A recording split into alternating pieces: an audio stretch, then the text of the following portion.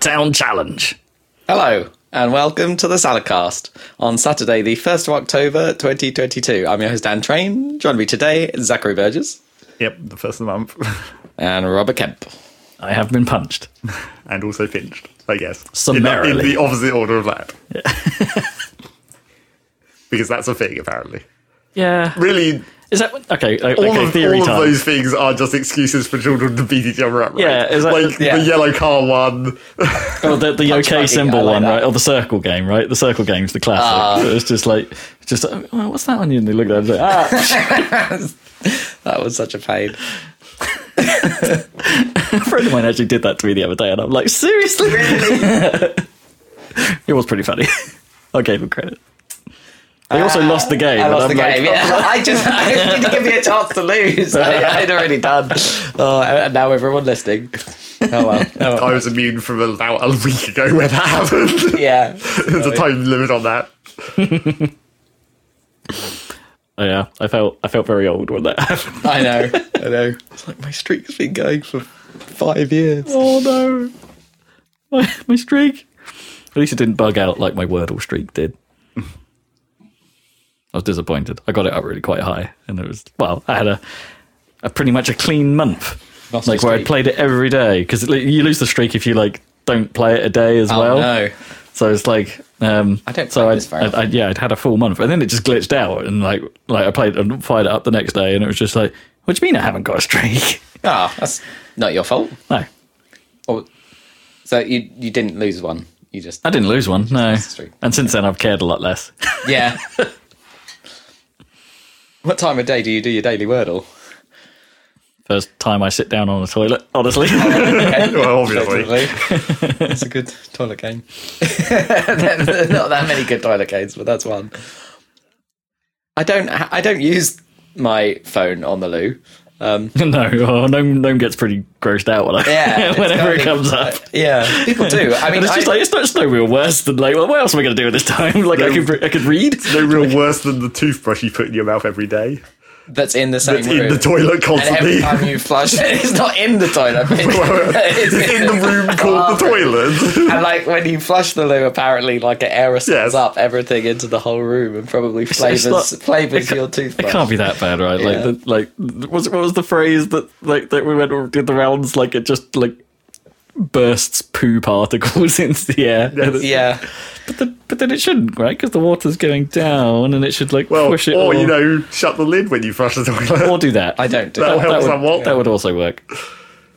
Yeah, my electric toothbrush definitely comes with a little clear plastic cap to put over the bristles, which I do not use. I think that's for when you're travelling, rather than like just having it out. I've got like a full-on case. Yeah. You can put the thing in. Fortunately for me, we don't have any plugs in our bathroom, so my toothbrush goes in my room. Yeah, well, when it's charging, ours does, because we don't have a shaver socket. Yeah, so I had to get a little adapter to plug in somewhere else. I just find when you have them, they always break anyway, the shaver socket things. Oh no, the one in my last house, or the ones in my last house were pretty reliable. Why do they come in two voltage flavours? Like, have you seen that? Have you on seen the that? shaver sockets? Yeah, they do, don't they? But I don't understand. Yeah, because I just put it in the higher power one, but like, why are there two? I don't know. How much higher power is it? It's like they're double. Because it's not. Yeah. It's like double. You can get half voltage socket. Is it literally 230 or 220 or something, or 115, 110, something in that range? Yeah. Well, that's how it's labelled. I don't know. But I don't get quite the 230 ones are the new ones, though, right? Because it was always half voltage, because that was the whole point. Was it the whole point? Because you have the lower voltage in the bathroom where all the water is. So is it that if you plug in an old device, an old shaver into the high power one, it's going to blow or whatever? But like a new one can charge up faster if you put it in. I assumed I don't know. I assumed they were always going to be low voltage, because that's why they have the different plug shape. I swear I must not have cared, and I've just plugged it into whatever, and it's like I assume the transformer just deals with it. Probably. Like on modern gear, anyway. Oh, I'm sure it does. But surely, obviously, it's going to charge faster if you can get. Yeah, I guess it depends on how it's doing the step down to 110. Is the actual current higher, like because of transforming, or is it literally just resisting it down to 100? How does that socket work? Yeah, how does that socket work at all? Maybe it just doesn't draw as much power from. But I'm like, why not put it in the high power one? That's what I always do. But yeah, why wouldn't you? Yeah, I don't know. UK electrical bathroom situation talk. I also now always assume that the switch for the bathroom is outside the bathroom itself, the light. Oh, right, yeah. Yeah, because it is in my one and it is in most modern London places. It is in ours as well. Apart from that's the thing. Ensuite, the other ones have a dangle cable. You've got the dangle cable, so I always go in your bathroom and I switch whatever it is that's outside. Oh, you push the landing light. Yeah, accidentally, because the one that you never have to touch because it's automatic. Exactly, but I always accidentally have to turn that on and off because it's in the exact position where it would be in a. Okay, next time you do that, I won't immediately assume you've got OCD. No, that's not why. I just assume, it's like, why isn't the light turning on? Oh, there's a pull cord thingamajiggy. I don't really like those pull cord things, especially the one in the downstairs loo. I always whack it when I'm coming out, and it just then whaps around for ages. Well, that's just it's slightly badly positioned, but you need it right next to the door because that's the point. Yeah, you do need it right next to the door, but it's like as if you just nudge it when it goes, because then it swings around and then it hits the wall several times, and it's just a clack, clack, clack. You could get a less heavy pull thing. Yeah, I guess it's just like a chunk of metal in your bathroom. That is true. Not quite a chunk of metal, but it's similar. Yeah, it's pretty lumpy, isn't it? I suppose, less pendulum effect. Yeah. We have the exact opposite problem in our downstairs bathroom where people will never turn the light off because the switch is on the outside. Right, so you just leave it on. Yeah. And I'm like, how have you not learned this yet? I mean, if you when you walk in, you have to switch it on the outside. Do you not just automatically press the switch on the way out? I mean, does yours have an extractor fan? Yeah, as well. If you can hear it. Yep. Yeah, because that's how we tell. We'd be sitting down in the living room and just be like, what the hell's that noise? How I can tell, because it's directly below my bedroom. And I'm like, someone's fucking left the light on again. You can just hear this. Although, honestly, I can't, when I'm wearing my headphones, I can't really distinguish it over the sound of my PC's fan right next to me, so it's not too much of a problem. Man, that fan must have been spinning pretty much 24/7 for quite a few years. Yep. And it's only slightly squeaky still. It's still got the mysterious, coming and going squeak where it's sometimes it's just fine for ages, and then sometimes it just has this weird occasional squeak for ages. What? The extractor fan or the PC? No, the PC. PC fan. Oh, yeah. But I'm just no matter how many times I've taken those fans apart and re-oiled them, oiling them doesn't help, which is I don't know, I'm fairly convinced it must be a part of the fan hitting a part of the case. It's not like it's on the axle or anything. Because I've oiled it to shit.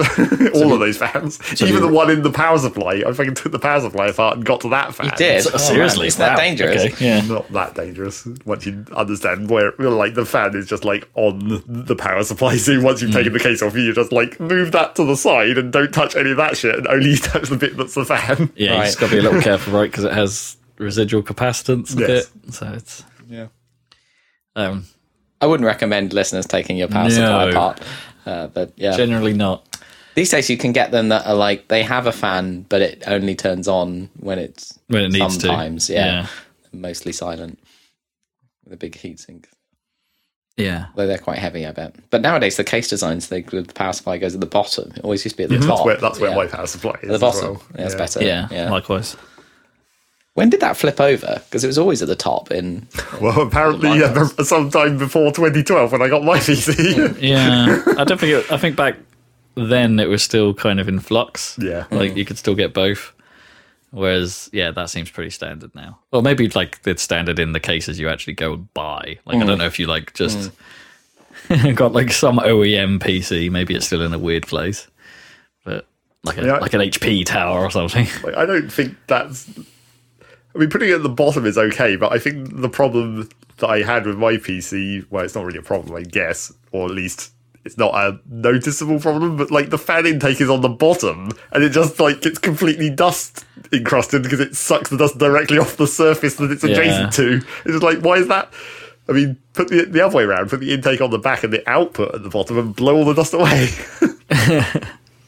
I mean, maybe, but the outtake's more important, right? It needs to be able to actually have clean flow out. Is it though? Because like the amount of flow is, it's the same out of both of them in theory. Yeah, I guess. But it can suck from inside the case as well, right? Because these things are quite because it's venti. No, the fan in the inside my case, the outer case of the power supply is like a solid it's just box. solid. Oh, okay. And then there's the two grills, the one that goes out the back and the one on the bottom. All right, fair enough. I'm tempted to go off mic and just peer into my case. You wouldn't be able to see it from there, I don't think. No, it's way too dark. Well, the fan is definitely on the bottom. I can see that much. So it's likewise, it's probably exhausting into the floor. And if you have a more substantial carpet than Rob does have here, that's surely going to be a problem. You've got carpet going up into that vent. I don't think I've even got the feet on this case, because this case did have little feet if I wanted to put them on. I must have something. I can't have put it straight to carpet. I'm not that stupid. I wonder if, like... I've got a little foot. I can feel a little foot. I'm jamming my toe into it. I wonder if, like... Do you think the power supply or all of the rest of the components in the PC puts out more heat? That's a good question, because the power supply is... Surely the rest of the PC. It's where all the power is, right? So you'd think it might be... Yeah, but the power is for the processor. The power is for the processor, and it's that puts out the most heat. No, I bet it's the GPU. Well... It depends what you're doing. Well, yeah. The GPU must be because they just have more fans on those GPU cards generally. Well, that doesn't necessarily mean that it puts out more heat. It might just put out more heat in a smaller space. I suppose when you're playing a 3D game, like a modern game or whatever, or any kind of game, 3D game, then it's probably using the silicon in the GPU more consistently, like every frame, than the CPU is probably going up and down depending on demand a bit more. Maybe, yeah. In terms of power draw. But then in most game engines, frame rate is kind of a fixed thing, and there could be less and more actual stuff to do per frame, right? That's true. That's true. It's and same with the CPU, right? It's like, so it is going to be moving around. Yeah, that's true. Assuming you're not running to the wire, all the time, and like assuming you can hit 60 and you've got 3 cycles to. But then that's still not helping us determine anything about the power supply's heat. Power draw. No. Energy. I mean, just look at I mean, the GPU is like almost certainly the most power hungry part of your PC by a long shot, like individually. You got gaming, but I mean, that's the thing that I always slightly confuses. It's not confusing exactly. It's like unintuitive about PCs and how they even work. Where it's just like you have a power supply that's like fucking 800 watts or whatever, which probably never actually draws that much. Yeah, it ideally it should never get near that. But the whole point of the power supply is to take that ridiculous amount of power and basically compress it into like a 12-volt supply, but an insane current. Ampage. Yeah. So it can force the electrons through these tiny nanometer channels or whatever. Yeah, exactly. So that's like it's really weird where you're like, you've got this thing plugged into mains, but everything past that is 12 volts at most. Wasn't that news like recently that Samsung's down to like a 3 nanometer process? Well, they keep trying, but like it's all dependent, isn't it, on the TSMC or whoever the actual chip. Yeah, so is. that was the part of the news thing, right? Samsung are doing it themselves, right? And they've got down to 3 nanometers, and in TMN, Korea? Yeah, in Korea, and TMNC, the supplier to almost everyone. Is currently hanging around. What is it, 6? Really? I want to say 5 or 6, I something thought they like were that. in the lead. That's interesting that Samsung. So. Yeah, I think they've got prototypical 2, like 2 nanometers, but like they're not usable. Whereas Samsung claim they've got usable. Meanwhile, they're building a whole bunch of chip foundries in the US, right? That will start. Yeah, everyone's going to Texas. Yeah. Which will be fun when the power grid fucks up. Oh god, yeah. I'm sure they'll have like their own power plants, basically. You would hope so. Backup power plants to run. They'll just make the factories wide and flat, and then cover them in solar panels in Texas, right? It's as if you're going to get that in America. That's what the Tesla factory is, right? The Giga. Because factory. Tesla, in theory, yes. And they're in Texas, so space isn't the problem. Unless, I don't know. But heat is a problem. Heat is a problem. But then you can convert that to power. If Somehow. only. If Yeah. only. Yeah. Just to make every surface black and then heat a thing. It'd be nice. Science. That's the kind of heat exchanger magic you want from like as if you were playing Austin Not Included or something, where you're just like, here's all this heat coming out of my PC. I can just run it through this machine that turns it back into electricity. And there you go. That'd be helpful. Just suck all the latent energy out of particles. Yep. Spit out some absolute zero waste somewhere.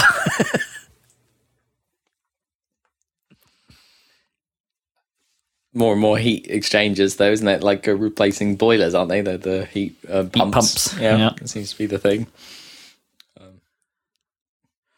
I mean, it should be way more of a thing in England where everyone has gardens. Yeah. Well, I don't know why a lot of people have gardens. It's because they're expensive, right? It's like they're not mandated to go into new builds, and also they cost, I want to say, maybe 5 to 10 grand to install. Really? Insufficient subsidies, unlike Solar had. Is that why we didn't have but there's not really it's not so much anymore. Yeah. Is that why we didn't have these heat pumps like in the past? Because it's not new technology, is it? But maybe it's just made now. Maybe it's just refined to a certain good point, or yeah. Because it's got to the point where they're chucking them in cars. Well, I mean, it's basically an air conditioning unit, essentially. Same idea, just like turned around the other way. Or alternatively, it's both. You can actually have the heat pump system do both things, but you just like switch it. You just toggle it to be like heat goes in or heat goes out. That would be good. I'd like that. I'd like some aircon. Don't care about the heat part, but I'd like some aircon. Yeah, I mean, after this summer, I think people are going to start thinking about aircon in Britain for the first time. Well, not the first time, but just thinking more seriously. Should be built into houses. We should have taken the American approach. No, it shouldn't. Heat pumps, yes. Actual air conditioning, no. Well, if you can then store all the heat you're sucking from rooms and then use that to power your house. Now you're talking about even more like where there's those super insulated houses where they're just like, we use the house as a heat battery. Where it's just like we store.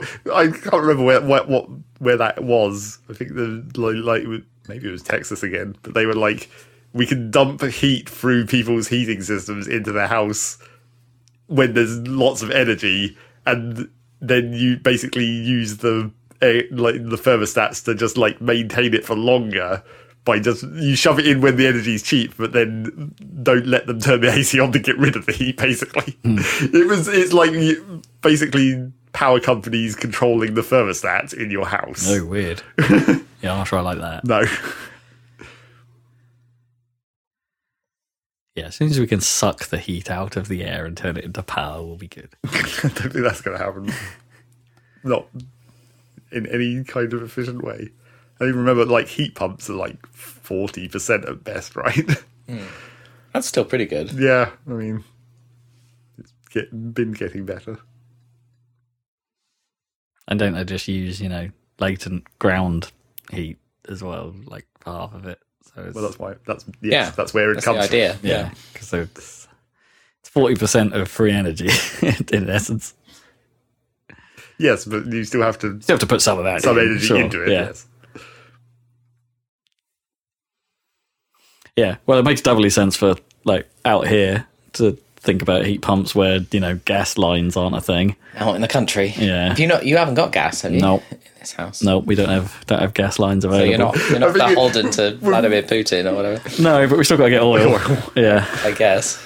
I think Rob with like slightly overemphasizing Rob's countryside.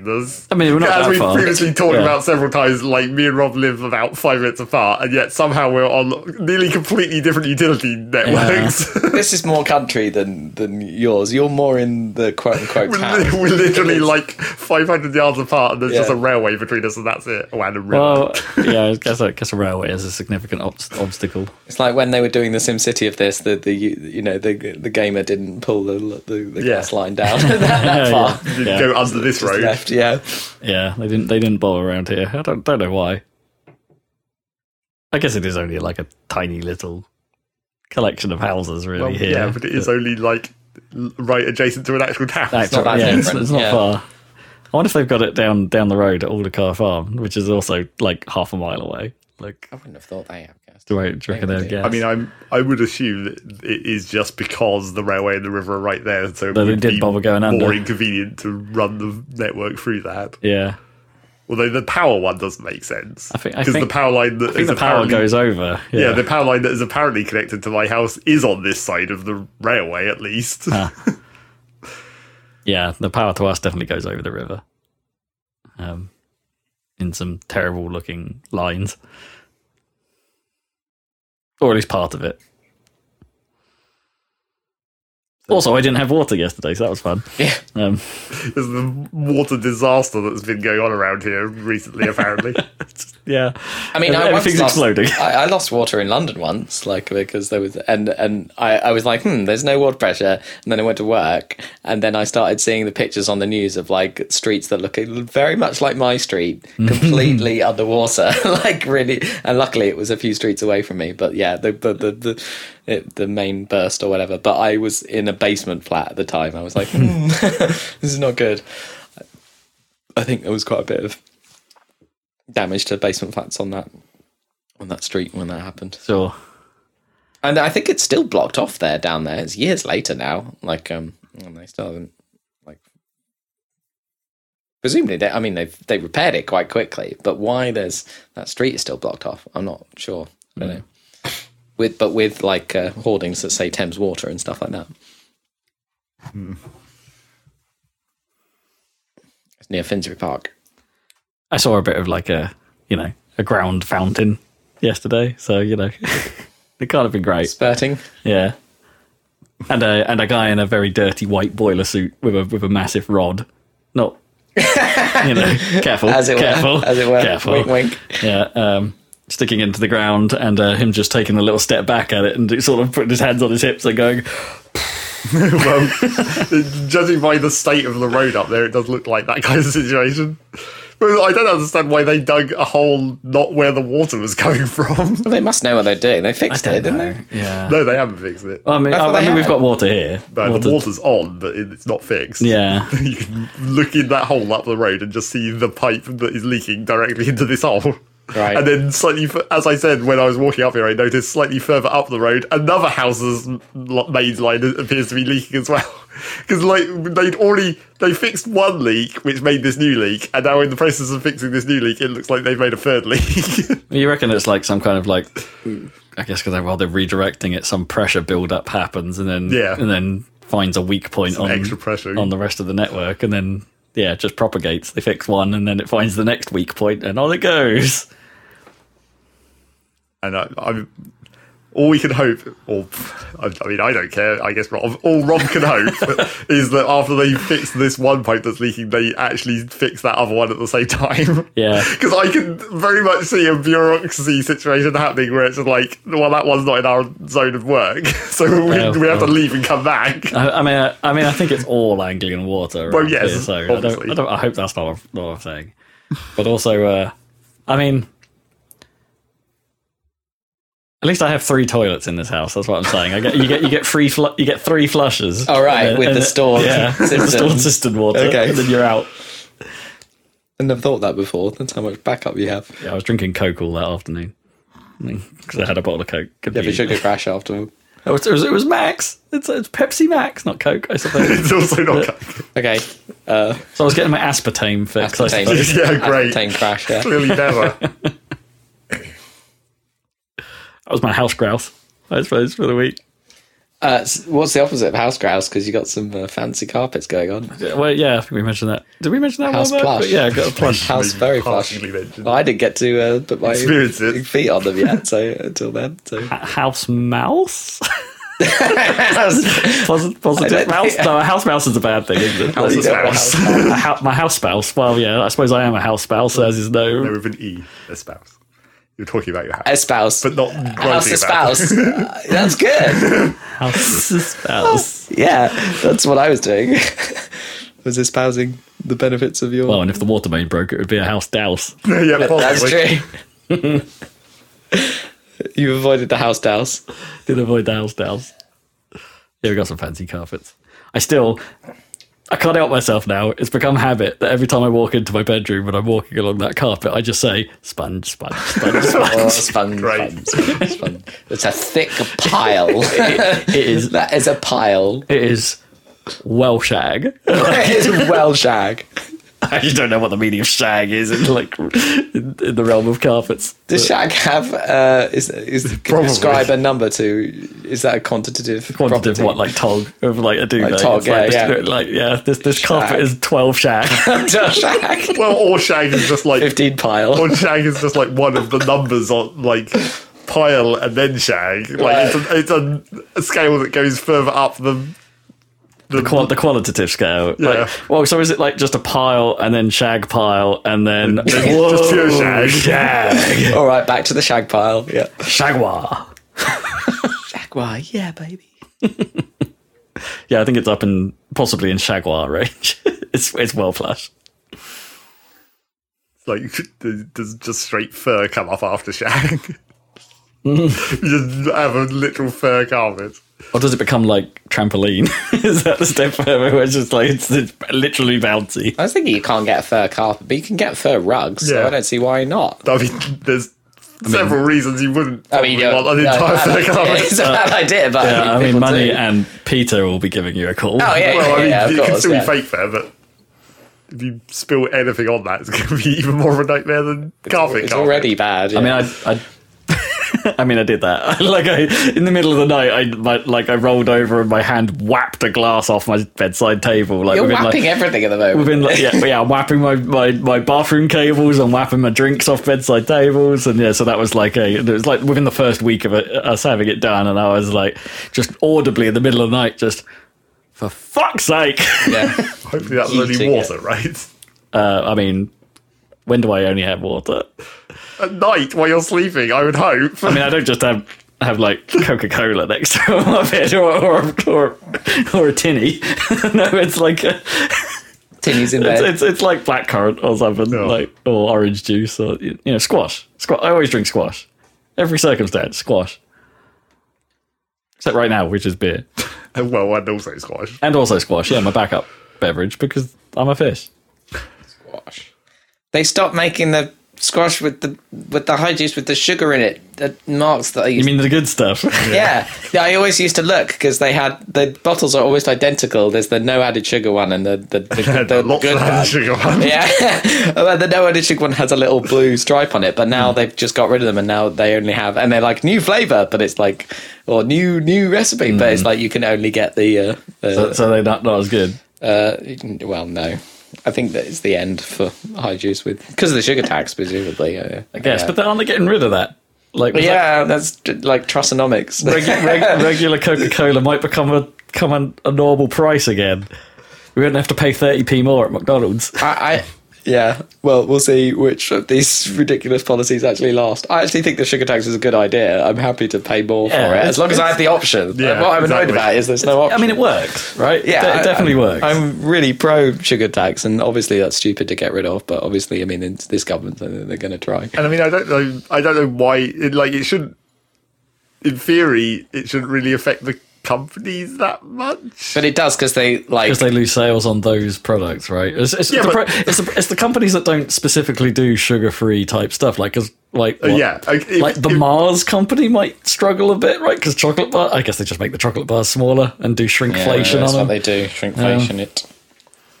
Shrink it But up. if you're making both sugar, low sugar and normal sugar, then like that shouldn't really affect you at all, right? Because you're getting more money for the people who are still buying the sugar one, but there might be less people buying that than there are the other one now. I wonder if it actually is like presumably non-alcohol beer that's actually harder to produce. Yes, right? presumably it does cost them more money to have separate manufacturing lines. Sure, But if they were already doing that anyway, then that's well, I mean, not if they're gonna make Pepsi raspberry, then sure, that's their own fault. What I find weird is how they do it kind of makes sense, but how they do the shrinkflation specifically on the sugar tax product. So like you can have a 330ml normal size can of Coke Zero on the shelf, but then if you want full fat Coke, it's the small, they the did 250ml can. They did actually change the can, yeah. Yeah. And it's like, but they changed the price on the bottles. Like the big of ass course, bottles, because they stay the same size. 500ml size, so they're more expensive. But and on the big bottles, right? There's still the 2 litres and the right. Well, except Coke have like a billion different sizes now, and you have to watch out. Like sometimes it's the 2 litre bottle, sometimes it's a 1.5, and then you get the svelte, nice looking 1.25s that look way bigger than they should be, but they're not. They're not really. But like, it's convenient, but plastic PET bottles are not the right thing for a carbonated beverage because it literally leaks out the fizziness when it's closed. Like, you're not drinking it fast enough. That's the answer. By the time you drink, I mean, as Rob well knows from drinking flat beverages for many years, I'm educated. Doesn't get through it sufficiently quickly. Yeah, but surely it's losing carbonation just sitting on the shelf compared to a can. Not as much. How much as, does it just sit there for? I guess that's maybe not that long. I assume that's what the best before date's for. They're definitely not as because it probably doesn't go like their best before date is probably well before the beverage is actually like flat, unfit for human consumption. Oh yeah. I mean, everyone knows that glass bottle Coke is the best, but you can't somehow, you can't do that. And that's still a thing. I don't think that used to be the trick, right? You get if you're ever eating at Frankie and Benny's because they had both. Ask for the bottle. Yeah, ask for the bottle because they had both the post mix stuff and the bottles, and it's like I want Coke, but from the bottle. You know, and all then you about get the good stuff, the post mix. And at that point in time, there wasn't actually really a price difference. Yeah. So asking for the bottle actually kind of was just the better choice, and it's like, why would you do this? Yeah, strictly better, as they say. But now I don't think that's true. I think the bottles gained an extra, like a premium value to them. Have you seen like the fancy Cokes they do occasionally, like Coke as a drink mixer? Yeah, I did see those. They're I can't weird, be able to try those. Yeah, they look like they've got like a vintage label on them or some sort. They're trying to like so many weird. They're trying to make it like it has cocaine in it. Actually, posh them up somehow. Yeah. Well, yes, that's what I'm saying. They're trying to make you think that it's going back to the old school, but they're never going to really do it. This is Prohibition era Coca-Cola.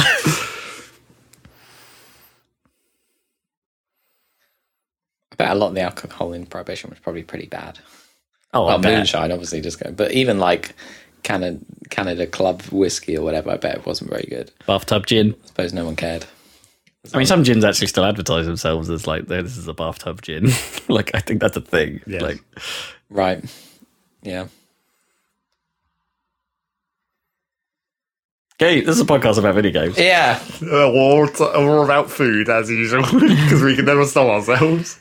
I mean, it's Domino's night, so yeah, exactly. It is. We're already thinking about pizza. Get hype. I mean, we didn't have pizza last week, and I haven't actually had pizza since the last time we had pizza. So for me, that's rare. I'm on edge. Yeah. I'm on edge. I've got the shakes. Yeah. I haven't had. Well, actually, in fairness, the burger I had last night had quite a large amount of cheese in it. But so it was always a pizza anyway. As always. To take the bread off, it's like a meat-based pizza. It's a pizza level. Yeah. Wasn't quite there. Need that fix. So yeah, get hype. Pizza and bad. Yeah. Blockbuster movie. We've definitely got to find a bad movie. Yeah.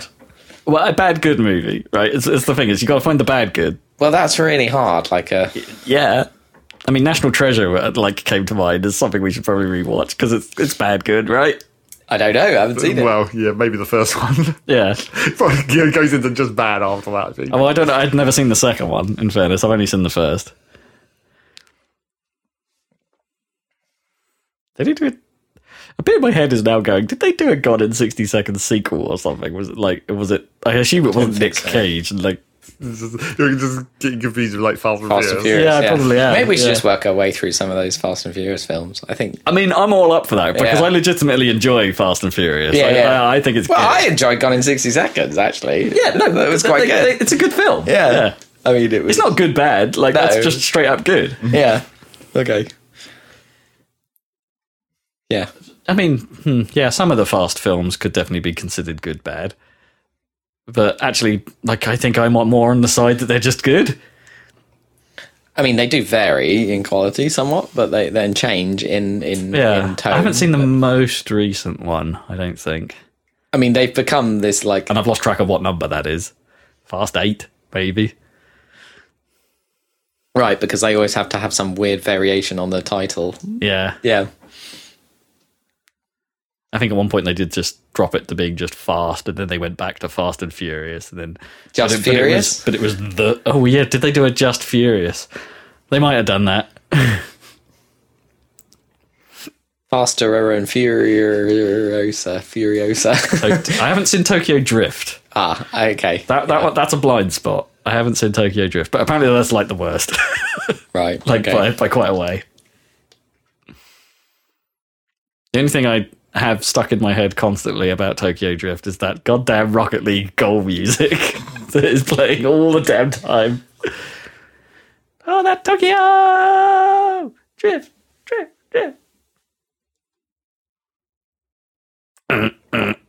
Video games. Rocket League, we did it. What's happening in video games these last 2 weeks? Nothing. Very little. Puffin. Yeah. Oh, here's It's a seabird. a semi-game related story, I guess, about something that I was doing last week. And also, I guess, related to real news that Dan has partially mentioned just a minute ago about the state of the economy. But Honey, I Shrunk the Quids, right? Yeah. But That's good. I like that. But I was thinking, for some reason, that combined with video games, I was like, I should pre-order Zelda. Because Like a physical copy? Yeah. Yeah. Because I was just like, if I go on Amazon, they have like their pre-order price guarantee, right? So it won't matter if the economy gets more fucked up in the coming months. Oh, I see. I was like, oh yeah, that's a good idea. And also, I should just pre-order Zelda anyway. I guess I should. That's something I'm going to play. We're definitely going to buy it. Do you think Nintendo would go to the... I don't think Nintendo could get away with going to the $70 range. Well, They probably could for frickin' for Zelda. Zelda. I mean, maybe, but like... I mean, if any game's worth it, then... I mean, but consumer probably that perception one. is going to be like, oh, but they're like a generation behind. It's like it's not so much at work, is it? It's like there's the assets. That hasn't stopped them selling ridiculously No, it like hasn't. 50 quid stuff already. the asset. Well, I suppose you could argue that Splatoon 3 is an asset flip of Splatoon 2, like for 50 quid. I mean, how much do they sell frickin' Mario Kart 8 for now? Well, Still 50 that quid? has like Yeah. extra content though. Like, Yeah. Well, yes. yeah, it's 50 The quid, deluxe. and that's got all the DLC from 8, and then some more, the deluxe version anyway. And then that course pass, Oh. even if the courses aren't as good a Great. quality as the ones in 8 Deluxe, There's a lot of them. it's still a bargain. It's a Wii U game. Anyway, yeah. It is a Wii U game. They should make another Mario Kart. Yeah. But yeah, so I went on Amazon to try and pre-order not Breath of the Wild. I'm going to keep calling it that. Tears of the Kingdom. Went on Amazon to try and pre-order it. It's not fucking there. And I was like, Oh, isn't it? what? And then I went onto and then I turned on my Switch. I went in the store. It's not there either. You just Oh, can't pre-order wow. it yet. Okay. That's So unusual. that kind of scuppered my whole plan. That is unusual. So Nintendo haven't even opened it up. No, I don't think apparently. you have to worry about the price of that game. I mean, I think that's going to be a straight 50. There's going to be no way around it. No. Maybe top tip, maybe check out shop2.net. I got my copy of Splatoon, £10 cheaper than everywhere else. But like, it's Physical like, copy. you know, Check in with them. Amazon is traditionally like, well, Amazon's also good for release day. Like they are good for that, Get it yeah. there. I mean, and in fairness to, again, also Shop2, got my Splatoon 3 copy day of. Good stuff. But also, I always go for physical copies as well because my Switch doesn't have any space. And my copy of Splatoon 3 from Shop2 also came with a squid-shaped key ring that's up on my pinboard. Freebies. So £10 off and a freebie. Get in. They're bound off and 2p of plastic. Yeah. 100%. But I was surprised that there's no pre-orders for that yet. Not even Yeah. not even Amazon like pre-orders where they just put it up before the actual companies even tell you what the price is. Like, look, I'm not going to get behind pre-order culture, but, like, I don't know, maybe it matters more for a physical version than it does for Yeah. other versions, but I'm not going to get super into that. But still, I'm very surprised. You'd think as soon as they announced it and gave it a hard date, they'd be like, and pre-orders are available now. Yeah. Like everyone else is. There was even a news post like a couple of days later on the Switch where it was talking about, I guess, the trailer for that game. And that wasn't even the announcement of pre-orders. It was just like, here, look at this trailer again. The question is, if they did open up pre-orders and you pre-ordered it, would you get some horse armor? Well, yeah, what is the bonus? Because they have done that. Like, did they do a pre-order bonus for something? That's not a very Nintendo thing to do, is it? Like pre-order bonuses. And to their credit, I prefer that places didn't do that. Well, no, I guess it was pre-order bonuses for the DLC. It was like DLC pre-order bonuses. If you bought the pass, you get items. Before they'd actually made any of the pass available. That's a little different, because then I guess if the pass comes out, then those items would just be in it, right? Or well, kind of, except they're still like unlocked. But you can acquire the pass. them. Yeah, that's kind of okay. Not exactly pre-order bonuses, but sort of. It's like how pre-orders of the DLC bonus. It's like how like when you like almost any Assassin's Creed comes to mind, right? And it gives you like some like gear that is at the start of the game just makes the start of the game super easy until you eventually get gear that supersedes it and it becomes pointless. Yeah. And it's like, no, don't do that. That's literally changing the flow of your game. Don't do that. They probably could have got away with it in Splatoon, right? Because it would just be like a gear style. And then maybe if you could, like, then or other players could then order it from merch, right? So you couldn't earn it through the stores or something like that. They wouldn't let you get a pre-order bonus from the in-game mechanism. That would ruin the whole point. You can make it real expensive and make it so you actually have to, like, earn it. But I mean, did they not give you any, like, random bonus shit for having the demo, for playing the demo? No. Splatfest, I guess. No, I don't think they did. I don't think they gave you anything. That is the other thing that Nintendo do frequently. And they had some minor hooks for if you had a Splatoon 2 save. Right. But even that wasn't like you got extra gear or anything like that. It literally changed dialogue in the game to be like, oh, you already know what you're doing. Well, okay. Skip tutorials. No, they didn't skip them. Oh, what? It just changed the wording. Because that is the very first thing you have to do in Splatoon 3, is play the tutorial. Well, it's what you have to do in Splatoon 2. It's what they had to do in all of those games. Oh, and, set up the look of your Switch. Inkling and Small Fry, pointlessly. Give Small Fry a haircut.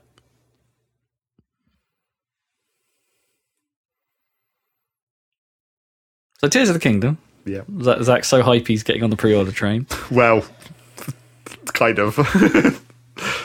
Not going to pre-order Sonic Frontiers? No. I'm really hoping that's coming to Game Pass. I don't have to. I'm just going to come here and watch you play it. / help you play it, depending on what happens. I mean, I think we've said this every week since it's been announced, but the swell behind Sonic Frontiers is increasing. Swell? The swell of hype, yeah.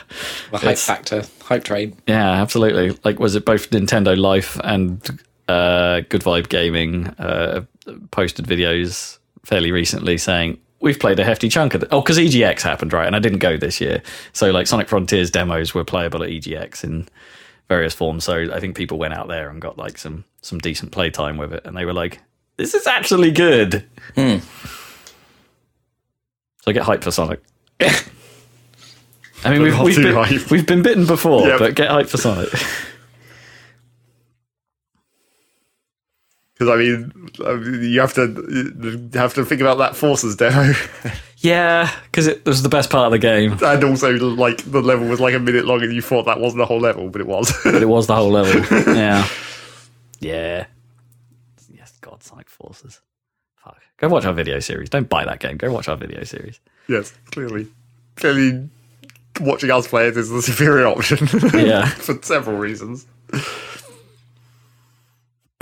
And then watch episode Shadow. Yes, also. Because everybody loves Shadow. Everybody hates Shadow. Is there any other Sonic news? I think is there a new cartoon or something coming? Isn't that? Did that actually launch? Was it Sonic Prime? I think it's called. Yeah. I think some people have seen it. It's not on Amazon, is it? No, it's Netflix. Yeah, that's why it's weird. It's not Amazon Prime Sonic. Well, no, Right, but, Just called Prime. but I guess Netflix picked up Sonic Boom, right? And they've got Yeah. Sonic X. They're like, Netflix are into Sonic, is what they're trying to say. Well, currently, until they get rid of it. Yeah, I don't think you can watch Sonic the Hedgehog the movie on Netflix. So they're sort of into Sonic. When are they going to get the old cartoons? Get them in there. Oh man, if they put Satam on, Yeah. I'd be so happy. All the other ones. Man, I'd even fucking watch Underground just to see what the shit Yeah, that is. exactly. I've never seen that. I've only seen parts of it, but it's weird.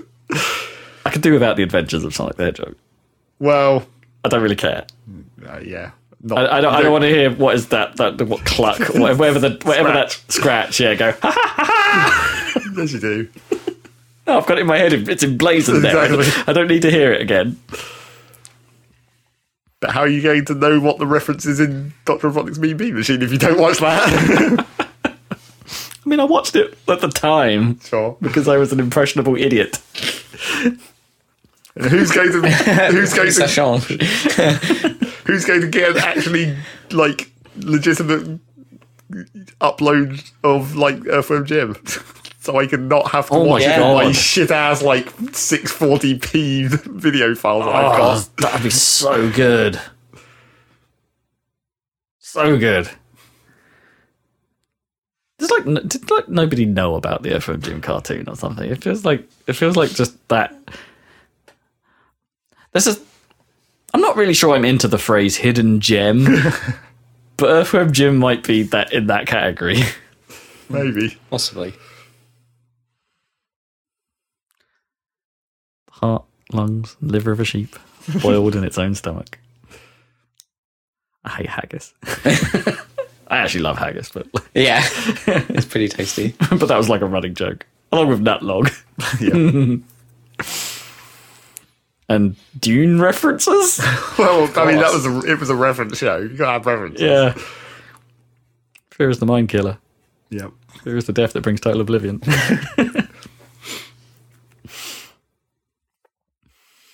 What else is happening in video game news? Yeah.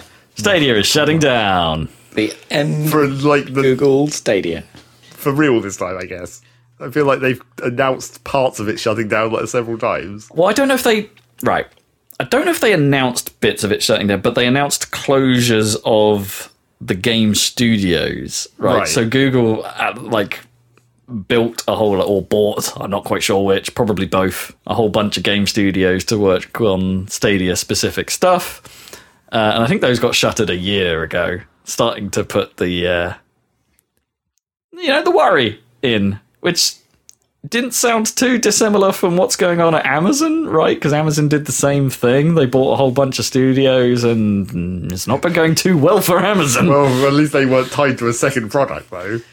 They were That's just true. trying to make some games. Yeah, that is true. They were just making games, not trying to put it on Stadia. Although Amazon Luna is a thing, right? And Amazon Luna is supposed to be their game streaming service. I've got absolutely no idea how that works.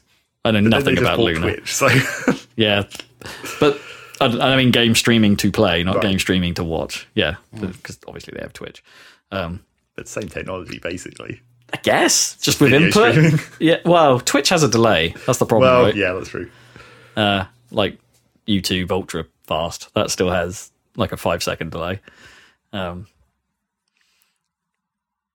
Anywho, yeah, Stadia's going away. The good part of it is if you bought hardware and if you bought any games on the store, you're getting all that money back, which is real generous if you ask me. I think that's... Well, for the hardware, yes. For the store games, maybe that was kind of required. I guess, yeah, because you're losing access to something. But I don't know, but that's always the risk, isn't it, right? You're buying a license. Whenever you buy any of these things, you're buying a license to a game. Technically, that's true on every platform, but Google was like a little more direct about it, and also, with their subscription fee and all that stuff. Like it had been said since pretty much the start of Steam that where Valve were like, if we ever shut Steam down, we'll just.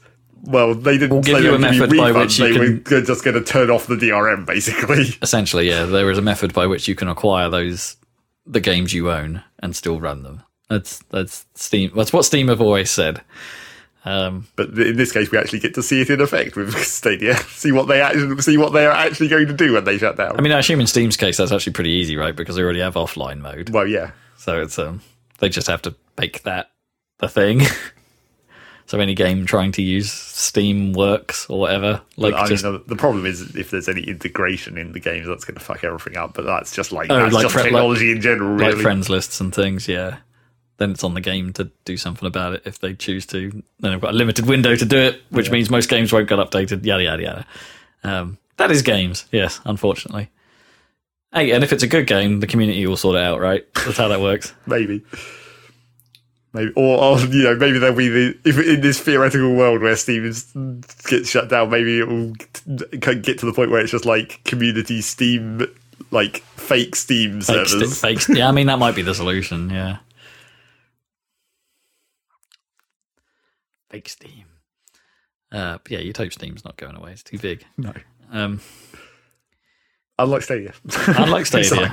Yeah, I mean, here's the thing. Stadia itself, technology-wise, by all accounts, was decent, assuming you had what is the requirement for any streaming service, a high-speed, high-stability broadband connection. Yeah. The problem with that is that it only... the problem with that whole concept, right, is that core tenet, you need a high-speed, high-stability broadband connection, is not the reason to have streaming games, right? That's like, why would you do that at home? But when you can get a console that can actually run the damn game, and you'll get a better experience because no input lag, no video corruption, no possibility of it being super messed up. Yeah.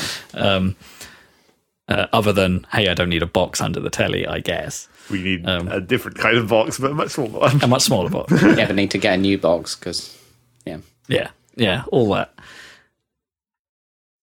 So it's like, aside from that, like if you're like the use case where it's like, I'm out on business and I'm in a hotel and I want to play games on my phone. It's like, well, yeah, but the internet's not going to be very good, is it? It's true. Can't really do that. And it's like those use cases kind of fall apart. And it's like, that's the core problem of streaming services. And when that's the only thing you got, that's a bit of a problem. Also, that other things, obvious things, their business model sucked. Having to actually just pay full price for games outright on their service wasn't a great way to do things. Their pro subscription did kind of introduce a rolling selection of games, a little bit like Game Pass and PlayStation Now. That seemed like the preferable way to do things, but that was the lineup was not as strong as Game Pass and PlayStation Now, so that was a bit of a problem.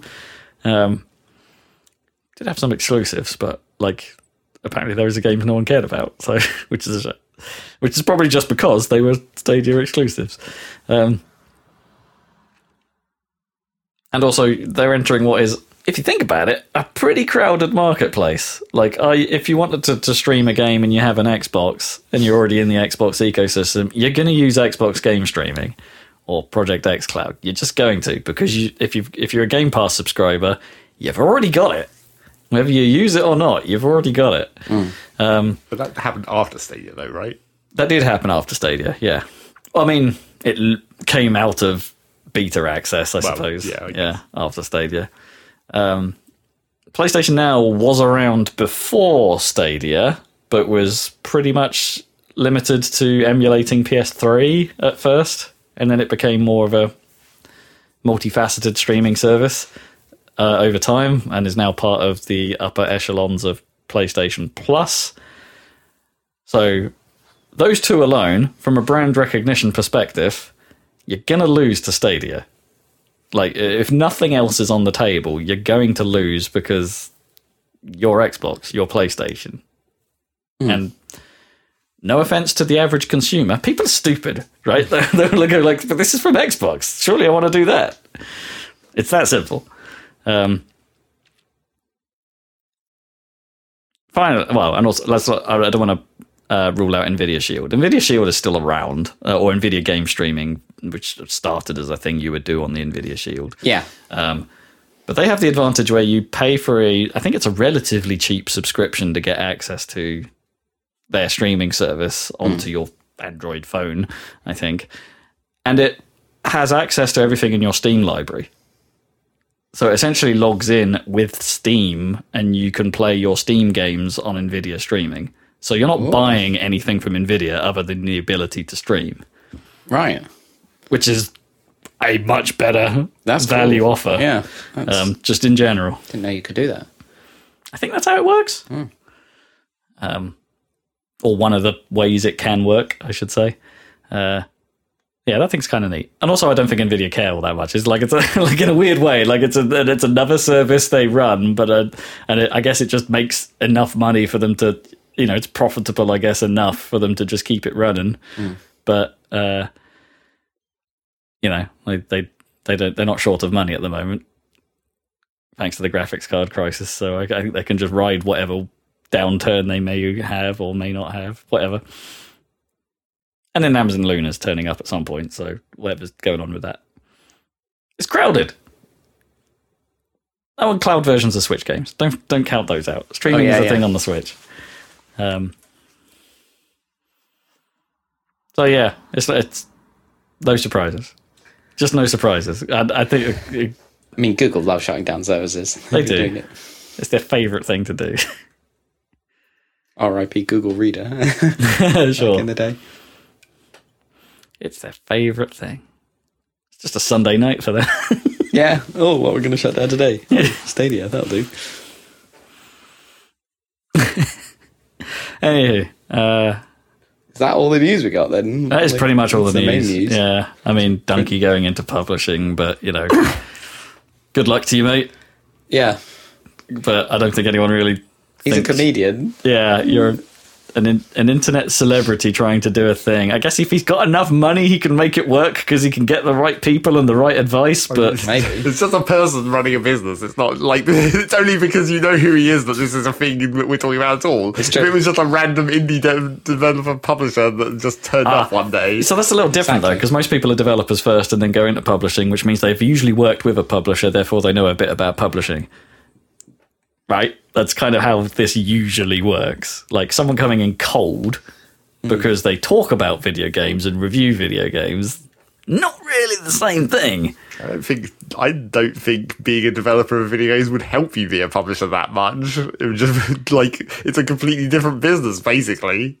Just because you know how the video games are made, that's got nothing to do with the publishing. Kind of, but you're exposed to one. You're clearly exposed to that half. The half that touches you, though, right? The developer has to negotiate with the publisher to get money to make the game and then work with them to produce the marketing and yada, yada, yada. I think that's more intertwined than you might think. I don't know if it is. I guess I don't know exactly how much crossover there even is between publishers and developers. It seems like the publishers basically do the marketing and that's it. It's like the developers give them some JPEGs and that's more or less what they need.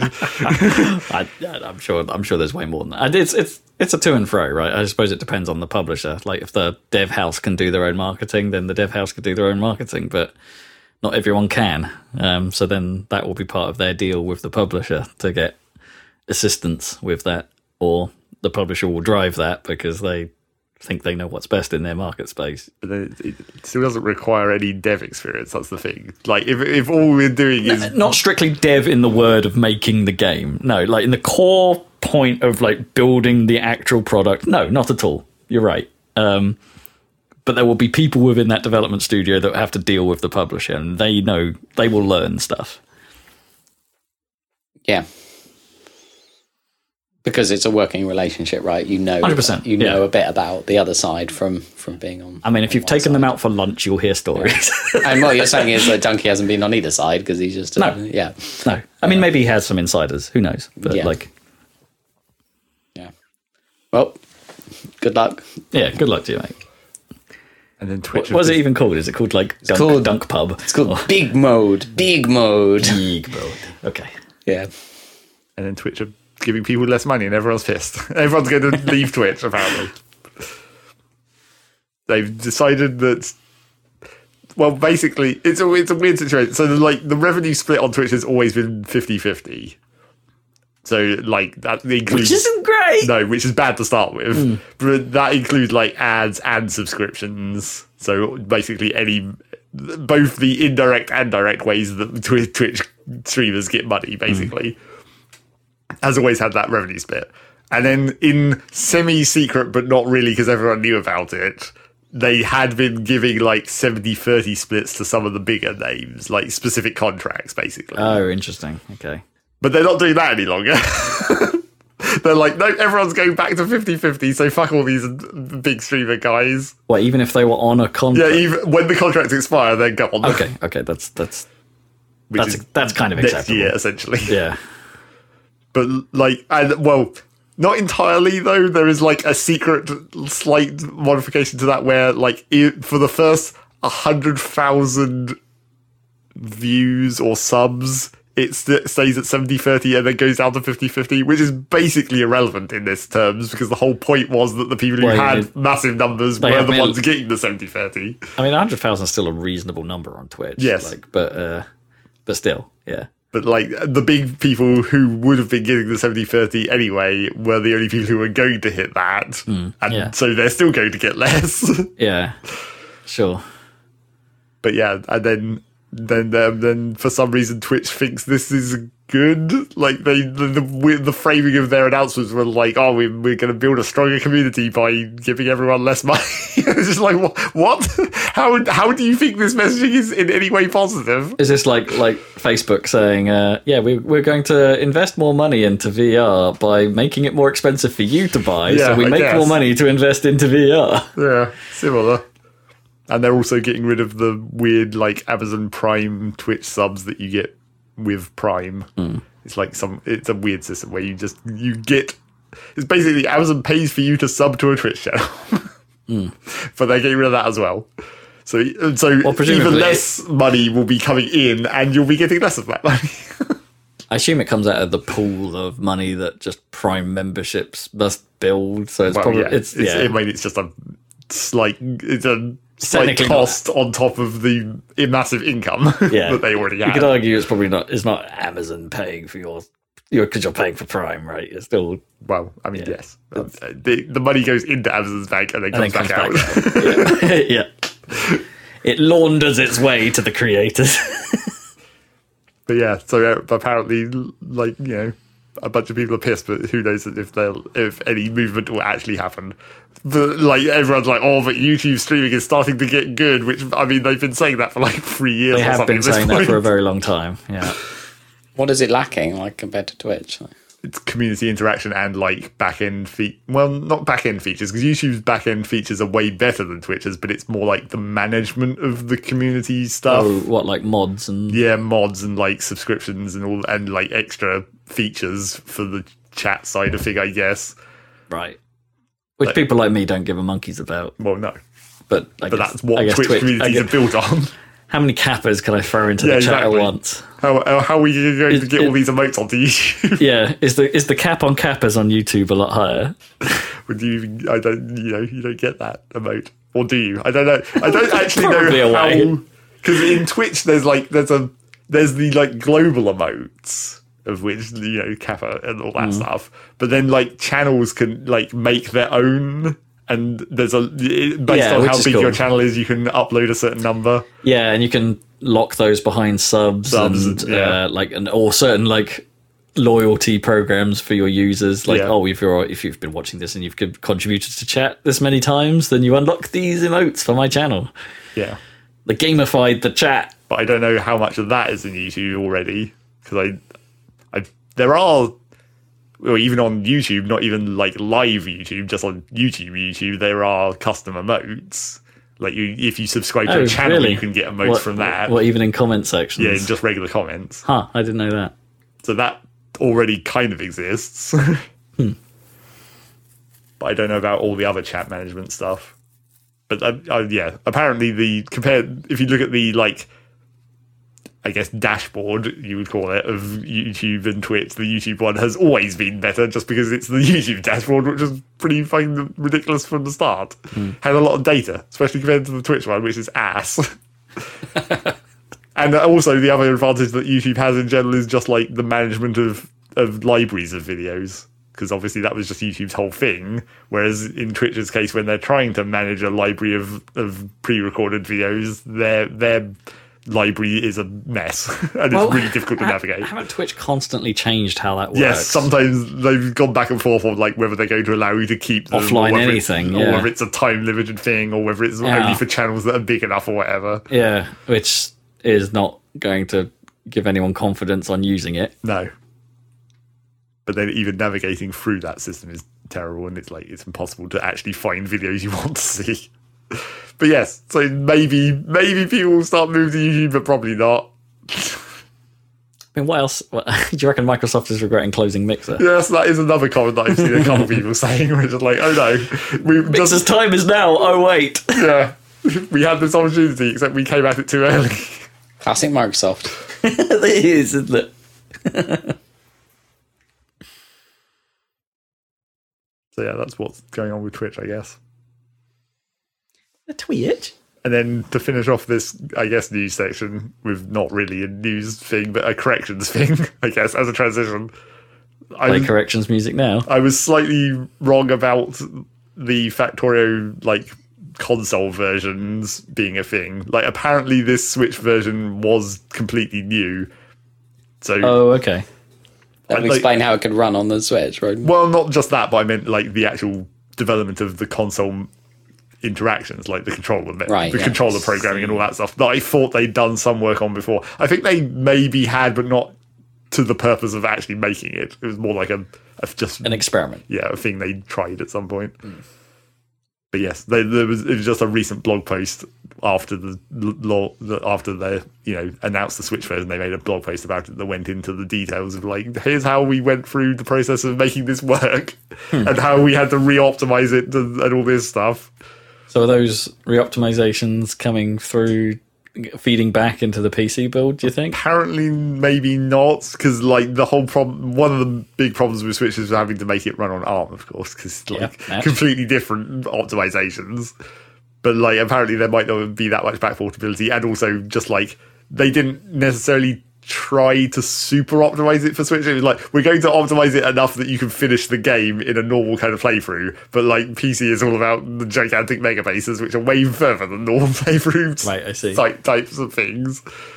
So they're probably not. So it is streamlined in some way. Well, I don't think the game is different at all. It's maybe it's smaller. I don't think enough to So it's or maybe rebalanced in a way that you could. No, I don't think have to build these mega bases to succeed. Well, you don't have to. That's the point. They've done enough optimization on the Switch to make it run well up to the point where you'd finish a game if you were playing it the normal way. Okay. And if you try and play a mega base, it'll probably run real bad.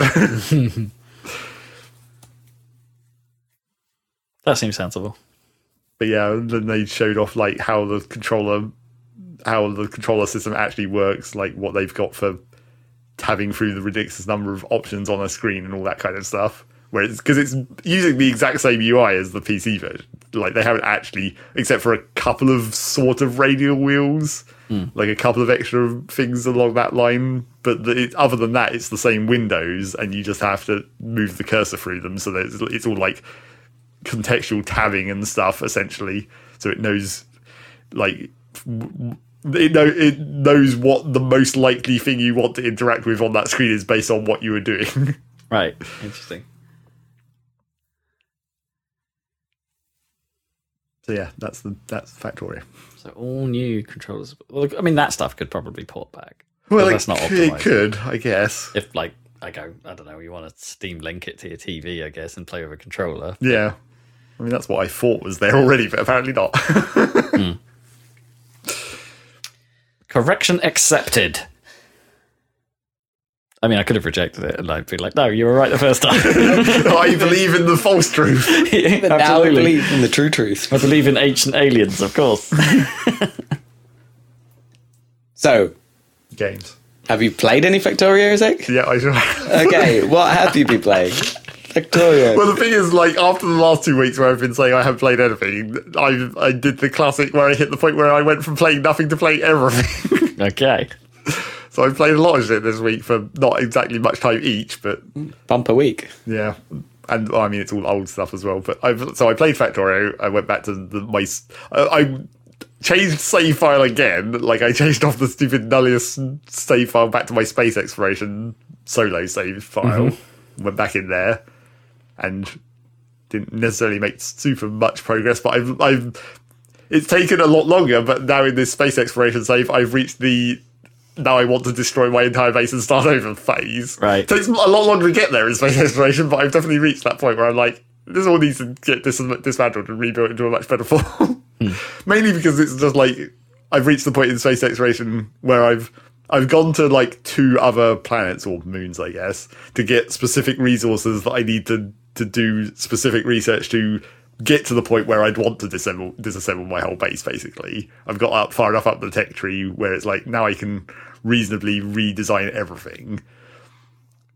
But like the point of redesigning everything would be to like automate rockets, essentially. Because the way I've been doing it at the moment is all manual, where it's just like, I have a rocket launch pad on this other planet that fills up with stuff, but it just sits there until I need some, and then I just call it in. Whereas now I can do it actually automated, where I can have sensors and whatnot to detect how much stuff there is at either end, and like automatically send the rockets when it gets low. But then I need to automate making the rockets on one of the planets, so I'm like, oh, I need to make a rocket part factory, basically, rather than the sort of temporary one that's built into my current base, which is way too low capacity if we're assuming that I'm going to be launching a shit ton of rockets all over the place. But then I have to move into like the next tier of science where I need like another new resource or 2, so I'm going to have to colonize another different planet. And I'm like, well, actually I should build this entire new base on one of the new moons that I'm going to colonize, but actually not just because it's convenient to have to not immediately demolish my entire base, but also because I'll be there to get the resources, and also because slight savings on fuel because of Delta V. Like, if you're launching off a moon of the planet, you don't have to come out of the gravity well of the original planet, so you're saving fuel. I see. Gotcha. Yeah. And I can move all my science labs into the orbit of that moon instead of the orbit of the main planet. And so you could effectively have a resource hub. Yeah, essentially. But then I'm also thinking, like, do I even want to do it on one of the moons of the original planet, or do I want to move out to one of the further out planets more in the middle of the solar system? Because that will reduce the delta V in total in both directions. Long term. Yeah. But I don't think the fuel savings is actually that much. And also, technically, fuel is infinite because it's made of oil, basically. And oil is an infinite resource in Factorio. It just, like, oil wells just get slow as you use them up, but they always keep going at some level. I mean, not a great lesson for current the current state of the planet. But yeah, so I'm like, is it worth that massive amount of effort to save a small amount of fuel? Maybe not. The rocket parts is the more important thing. But then it's like, then I'm also thinking like the even longer term of like, if I wanted to just get more resources, because the thing is, the starting planet is huge. Because in space exploration, the planets are not infinite maps like it is in normal Factorio. But the starting planet is the largest one, so it has the most resources. So you don't have to worry about...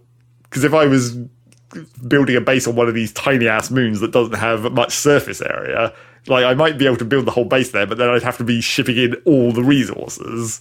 So then I'm using more rockets and fuel that way. And like if I'm mining resources on a different planet, is it better to smelt them into plates first rather than shipping the raw ore? Because like plates are twice as space efficient as the raw ore, but then if I want to smelt them, I have to build an entire infrastructure rather than just shoving it into a rocket and launching it and then dealing with it somewhere else where I've already got infrastructure. So I don't know. It's a lot of mid-game, hell of a long time into a space exploration save stuff going on. But I've basically upgraded my original base with the logistics network now that I've unlocked it. So I can, I've reached the point where I can just basically have robots make all the buildings, so I don't have to worry about that any longer. No more handcrafting. All the buildings just get made, and then I just walk by and the robots give them to me. So that's what I've mainly been doing in that base in preparation. And then I can also link the logistics network to like a rocket. So if I'm on another planet, I can just like remotely tell the robots to load a rocket with buildings and then send them to me or whatever. So that'll make building on another planet much easier. Send me the building. I won't have to keep rocketing myself back and forth all the time. Is it like a teleportation system? Like you still have to rocket yourself with the buildings? Yes, or, you just get in the rocket and then ride along onto the landing pad. And then some of it, you lose some stuff. It's a percentage chance of how much resource you're going to lose, and you can use technology to upgrade that gradually. And occasionally the rockets will crash if you get really unlucky. What happens if you're on a crashed rocket? The rocket crashes, but like the capsule comes off. I see. So the bit with you in is still fine. But yeah, it's just like it's got some weird like. The thing that I've always been confused about, because I've never got this far in a space exploration game, is once you get the spaceships, like they're built tile by tile, like you actually design them, and they're a self-contained unit that you can fly between planets. But as far as I understand it, which is based on not very much information, that like the spaceships, when you're on them, they have a travel time. Like you actually have to stand there and have the spaceship fly you around. Whereas the rockets are basically instant. Like it doesn't simulate travel time between the planets or anything. The rocket just goes up and then it comes down to this other planet. So that's always confused me, because then it's like, so how are the spaceships better? Right. Yeah. Because if there's any travel time involved, that just makes them worse, doesn't it? I mean, I guess they're fully reusable, whereas the rockets are only a percentage reusable. So you're not expending as much resources after you've made the spaceship, I guess. And presumably the spaceships use less fuel? Well, yeah, maybe. And also different fuel. And also maybe the spaceships are I think they're automatable, but I don't know. Yeah, I think they must be fully automatable. Like, you don't have to be piloting them. Sure. So maybe you can just use the spaceships as like basically a big flying cargo container that just ships stuff around. Yeah. Maybe, just build one massive one. Yeah, maybe. I don't know. It's like I've never got that far. But the rockets are basically instant, and then you've got the other alternative to transporting the stuff between planets is basically rail guns, where you can just fire the stuff between the planets, and that's also instant, but like much lower volume than the rockets. You can only do like small packets, and it's also like fairly energy intensive, obviously, because you're charging up a railgun. So, but then, like, yeah, I just don't understand where these spaceships are going to come in. Like, what is the actual reason for this? When you could just rocket yourself. I mean, I guess. Well, actually, no. I was about to say, I guess you don't have to build a landing pad if you're in a spaceship, but I don't actually know what the requirements are for taking off from a planet in a spaceship is. Because, like, a rocket, the first time you fire a rocket to a new planet, it basically just crashes, essentially. It's the same mechanism. Right, because it's not got a pad. Because it's not got a pad to land on. Most of the cargo survives, and obviously you survive. So you just pick it all up and then build your base out of that. But then once you have a landing pad, all the cargo goes into the landing pad, and a percentage of the rocket parts survive when they land on a pad. Right. So, like, that seems... Like, what would a spaceship do if you land on a planet? Do you need, like, extra fuel to take off, I guess? To get out of the gravity well, maybe? So would it be totally fine providing you had enough fuel and then you'd be good? I don't know. To take off again.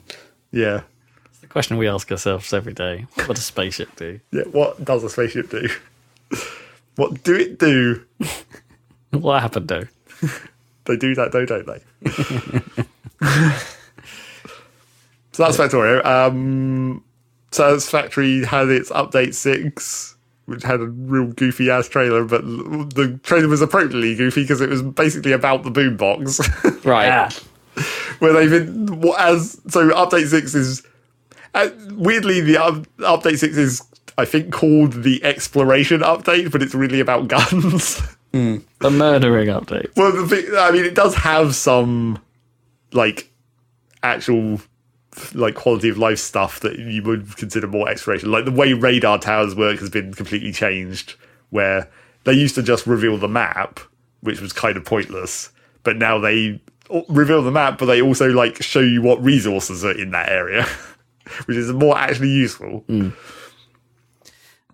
But Satisfactory is a fixed map. Yes, Satisfactory is a fixed map. So assuming you learn that area, you don't need that. Once you know it, you just know where everything is. Yeah. And you have your scan device anyway that just tells you the nearest resources, so you don't necessarily need the radars at all. And then there's a few other changes to do with like enemy AI and I don't know, like the to-do list got an update to function better. But then, so the trailer and the main chunk of this update is like different ammo types for all of the weapons, basically. They've slightly extended the combat options, even though the enemy AI has been updated, but not fully yet. I think they're planning to do a bigger rework on the enemies in like the next patch, maybe. So like all this new gun equipment and explosives and whatnot are still kind of pointless because it's like the combat was never the main part of Satisfactory. And it's never going to be the main part of Satisfactory. Yeah. Unlike Factoria, where it's kind of tower defensey, because in Satisfactory, you know, once you kill the enemies, they're just gone. Providing you, well, if you're building in that area, then they're just gone.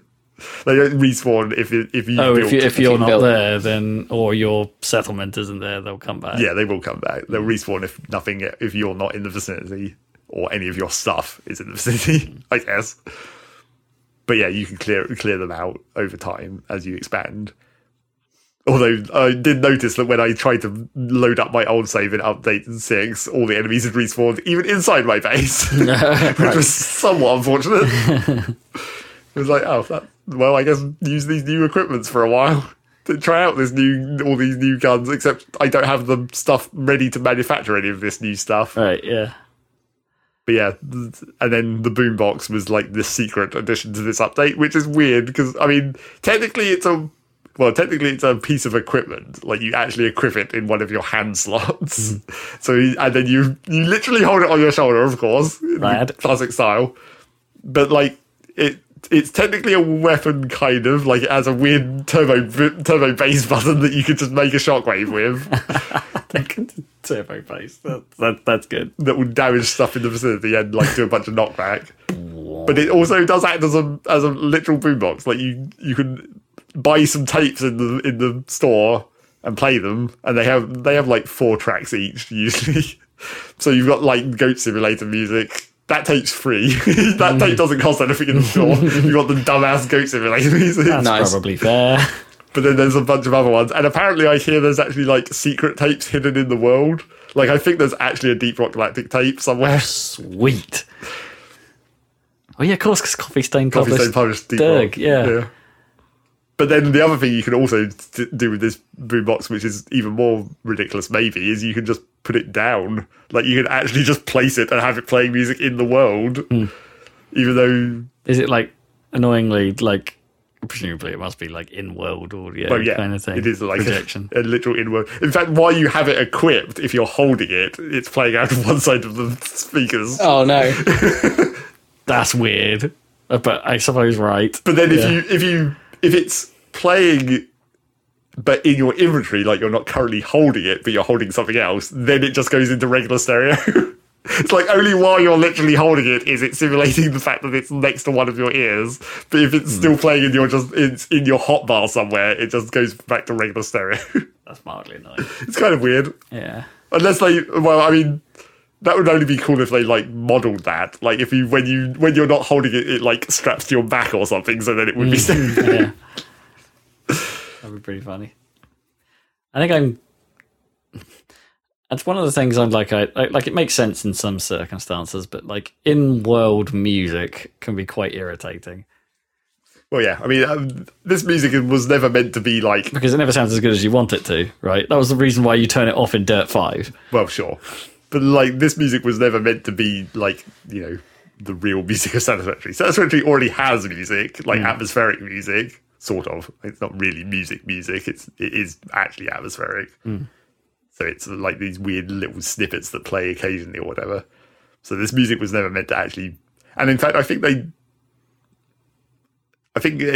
when I first tried this patch, it just doesn't like account for that. Like if you're playing music on the boombox, the regular music also still plays, which kind of messes with it.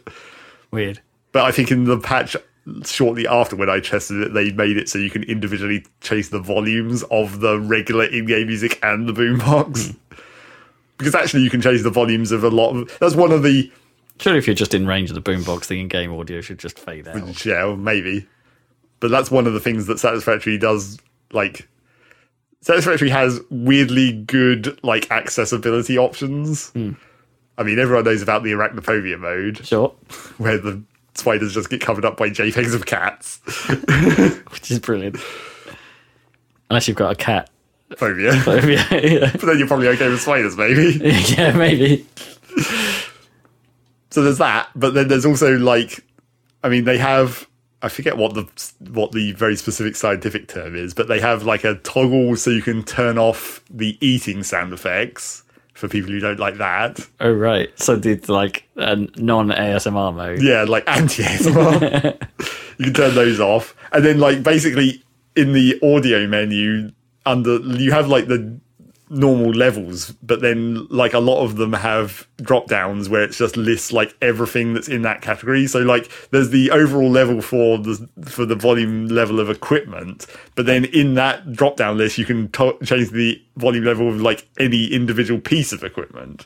So if you think one of these pieces of equipment has an unusually loud or annoying sound effect, you can just turn that one off. Wow, that's kind of cool. Well, and then that also applies to like factory buildings as well. So all the running noises of the factories and the belts, you can individually change the volumes of all of those. Huh. So yeah, it's quite ridiculous. But now you can individually change the volume of the boombox. So turn the music volume down, turn the boombox volume up. You kind of want the turbo bass shouldn't be a weapon; it should just be on. Well, I was hoping the turbo bass would actually affect the music. I mean, it's just a like wow sound effect. It's not. It doesn't actually affect the music that's playing at the time, which is kind of a shame. And also, when they show it in the trailer, I thought that I didn't think the boombox was actually going to work as a boombox. I thought it was just going to be a comedy weapon because I thought the tapes were going to be ammo. Right. Because the way that they show it in the trailer, specifically at the start, he's holding a tape. But you can't actually do that because the tapes don't exist as a physical item. Right, they're just a thing you buy in the store. Yeah. There is an animation when you change the music of him putting the tape in the boombox. Nice. So that exists, but then, Does it have a reload animation? no. Or no need to reload animation? Oh, what, like an idle animation? Yeah. I don't know if it does. Or like I was just thinking along the lines of Dirk, where it's like, Right, I don't need to reload, but if I push reload, something funny The happens. sort of idle animations. Yeah.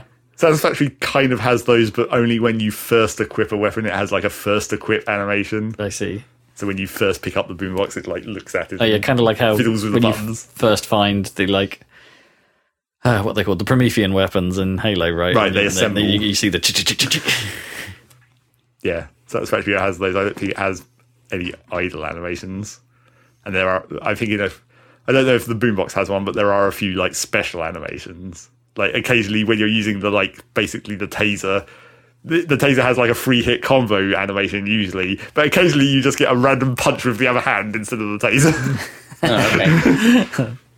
Which doesn't make much sense, but it's pretty funny. Yeah. So that's Satisfactory. Other things that also updated that I also then played a bit of. I went to Astroneer. Right. Go through all these Space Go through all Factory of it, yeah. games. Uh-huh. They did another update, although it's not. I mean, it's a smaller update, but turning back on like the Halloween stuff. Oh right. So there was an update related at the same time. But I haven't played Astroneer since they introduced like trains. Which I don't understand. I still haven't seen that because I haven't unlocked it or whatever. But like, I don't understand how that's useful at all in Astroneer. Right. To actually have a train network. But then, yeah, so I went back in there and like the update was mainly just some small quality of life stuff. Where again, basically every time that game patches its quality of life stuff, and it's like, yes, this game is gradually becoming way more playable than it was originally. It was a mess, and now it's like, oh, it's just nice. It's just like a real game. Although, as I said last time about it, like as soon as they introduced all those missions that give you like rewards or whatever, it just made it way too easy to get through the progression of that game. You're a real boy now, Astroneer.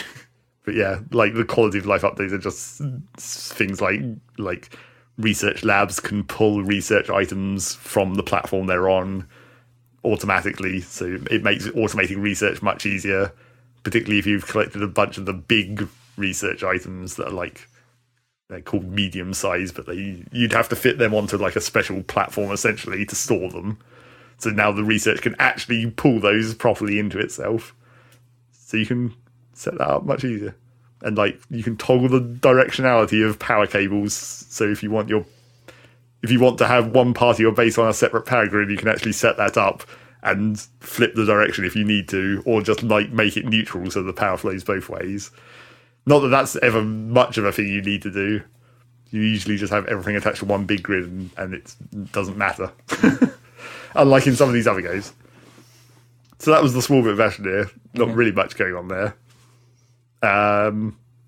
What else exactly?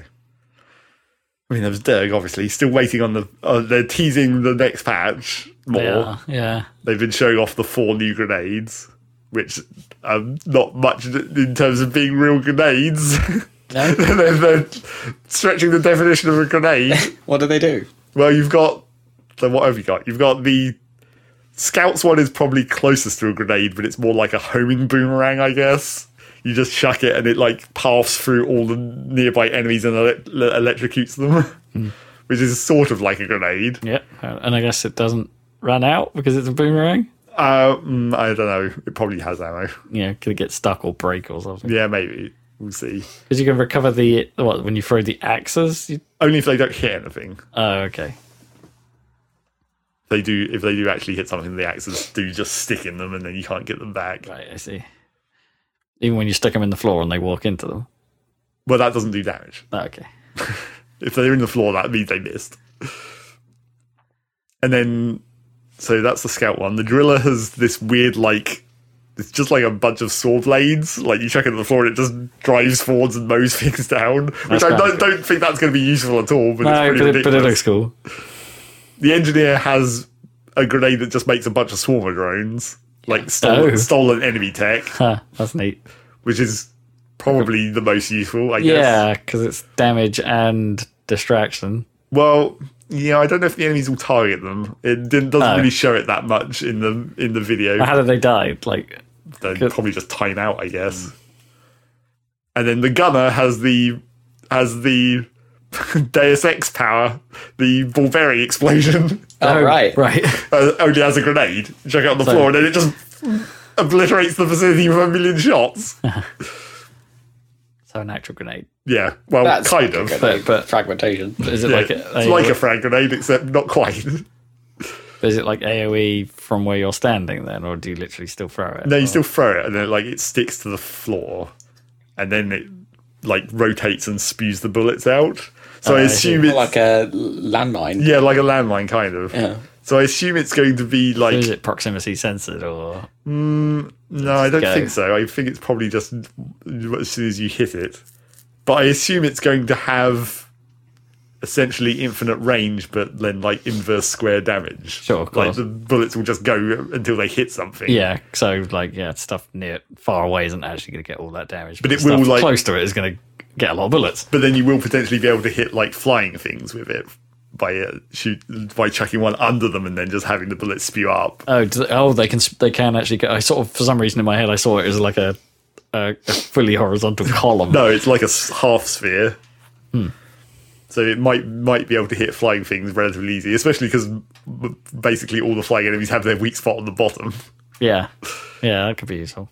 But I do wonder if it might be incredibly overpowered if you put it directly under a big enemy, so all the bullets will hit it immediately. Yeah, maybe. That might be quite powerful. On a Dreadnought, just stick one right underneath the weak spot at the back and just kill it instantly or something. Who knows what the balance will be. It's hoping. And they've also slightly continued teasing what the new maybe environment, maybe mission type is for the next update. The theory was that people had is that maybe it's a surface mission, on the surface of the asteroid, because one of the early teasers seems to show looking through a helmet, maybe. But I don't know about that, because what would there even be on the surface? Because it would be less complex to make levels. Well, yeah, but what would there even be on the surface? There's way more interesting environments underground. And then there's another theory that this environment might not actually be on the original asteroid at all. There might be a second asteroid or these two. Yeah, or a different planet or something. But then this most recent teaser, they're like, and here's some new equipment that you're going to be using to deal with this new thing. But the thing is, it looks like one of the things they showed looks basically like the breach cutter. Oh. But like the breach cutter was something originally in the lore, right? Because it's one of the engineer's weapons, where it's or sort of like the sludge pump on the driller, or like the wave cooker, which is like it's a gun that was made out of non-gun things, basically. Oh, which is, right, yeah, cobbled together. Yeah, cobbled together. Like that's why the breach cutter is called the breach cutter, because it's not really a weapon as much as a cutting device. Tool. Yeah. But the thing they've shown, which doesn't really work very well at mining. Well, no, that doesn't at all. But the thing they've shown does look sort of similar to a breach cutter. It has the same shape.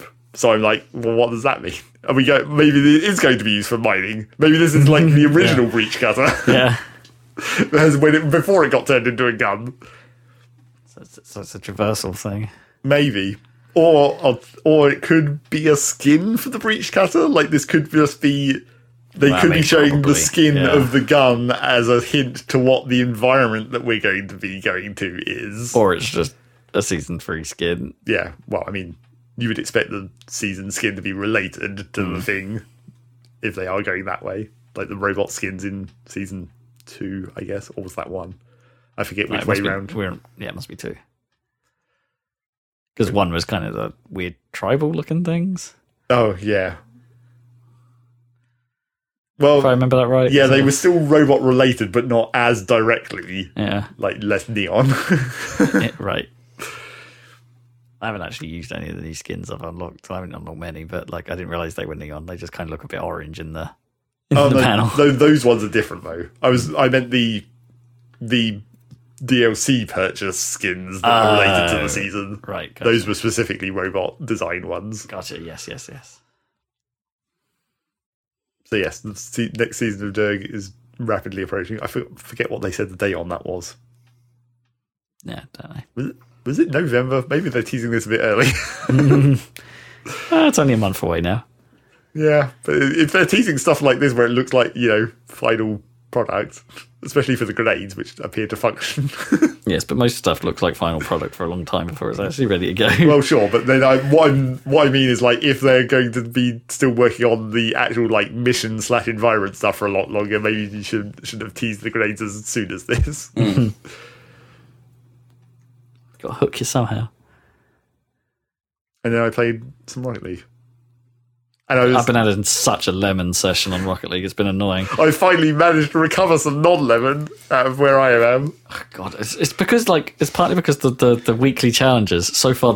All of the weekly challenges for Rocket League season, whatever this season is, 8, I guess they're calling it, the street season. Yeah, they just require you to play casual, and not ranked matches. So you get people dicking around or leaving matches or just screwing things up. Yeah. Or just not being, because I guess casual is the place where some players go to learn and try and legitimately try new techniques that they're trying to pick up and things like that. Be a bit experimental with their game, which means nobody fucking defends. So it's left to me, and I'm not great in defense. I'm not great anywhere. I'm a bad Rocket League player. I am the lemon, but but yeah, don't leave me to it, guys. Contribute. Well, I mean, that's how I feel like about. How I feel like about Rocket League, in ranked or not unranked. No one is any good at defending, and that's why I'm always annoyed by it. Every time I'm upfield and both my teammates are back, I'm with you. And they cut. Well, no, they're both. If I've just made an attack but the ball's gone past me and both my teammates are back and they're in the corner dealing with ball, and yet neither of them can manage to make a single defensive play or clearance. Right. And then the number of times where I'll drive the entire length of the field while my teammates are dicking around the corner, and then I'll be the one to make the save. It's like, why does no one know how to defend? Yeah, I've been getting that feeling a lot of late. And it's like, I'm sure my casual rank can't be great, the internal secret casual rank. I'm sure that can't be great, but God, getting the 5 casual wins needed, that doesn't sound like a lot, right? Yeah. No. But it took me fucking hours. Lucky for me, I don't have to worry about that because I play much more Rocket League, so I can get away with skipping those extra bits of XP. That is true. I need those. I need those challenges. I think I've still got a couple of this weeks to go, but like, because I didn't MVP any of that. I've already finished the 100 assists part 1 of the season. Oh man, that is my kryptonite, assists. I think I probably make way more assists on average than most people, probably. Mainly because I don't score that much, I guess. No, I guess I intentionally play a lot more passes, maybe. Yeah, I mean, I tend to do that a lot more these days. I'm getting more into the sort of passing game rather than the just charging in game. But but then every time there's a lovely opportunity and there's nobody in the goal mouth and the ball is just hanging there, I'm still like trapped in like the trajectory of me making the pass, so I can't go for it. And then nobody else is there to actually finish it off, and you're like, come on, guys. It's like in duos, like that's probably a common occurrence, right? Because we're like oh right, well, with us especially, we're playing a little bit. We play a little bit more safe, right? And but in trios, someone can do that. That is the other problem that I always have. With just like, that's part of the watching your two teammates fail at defense is why are two of them back there?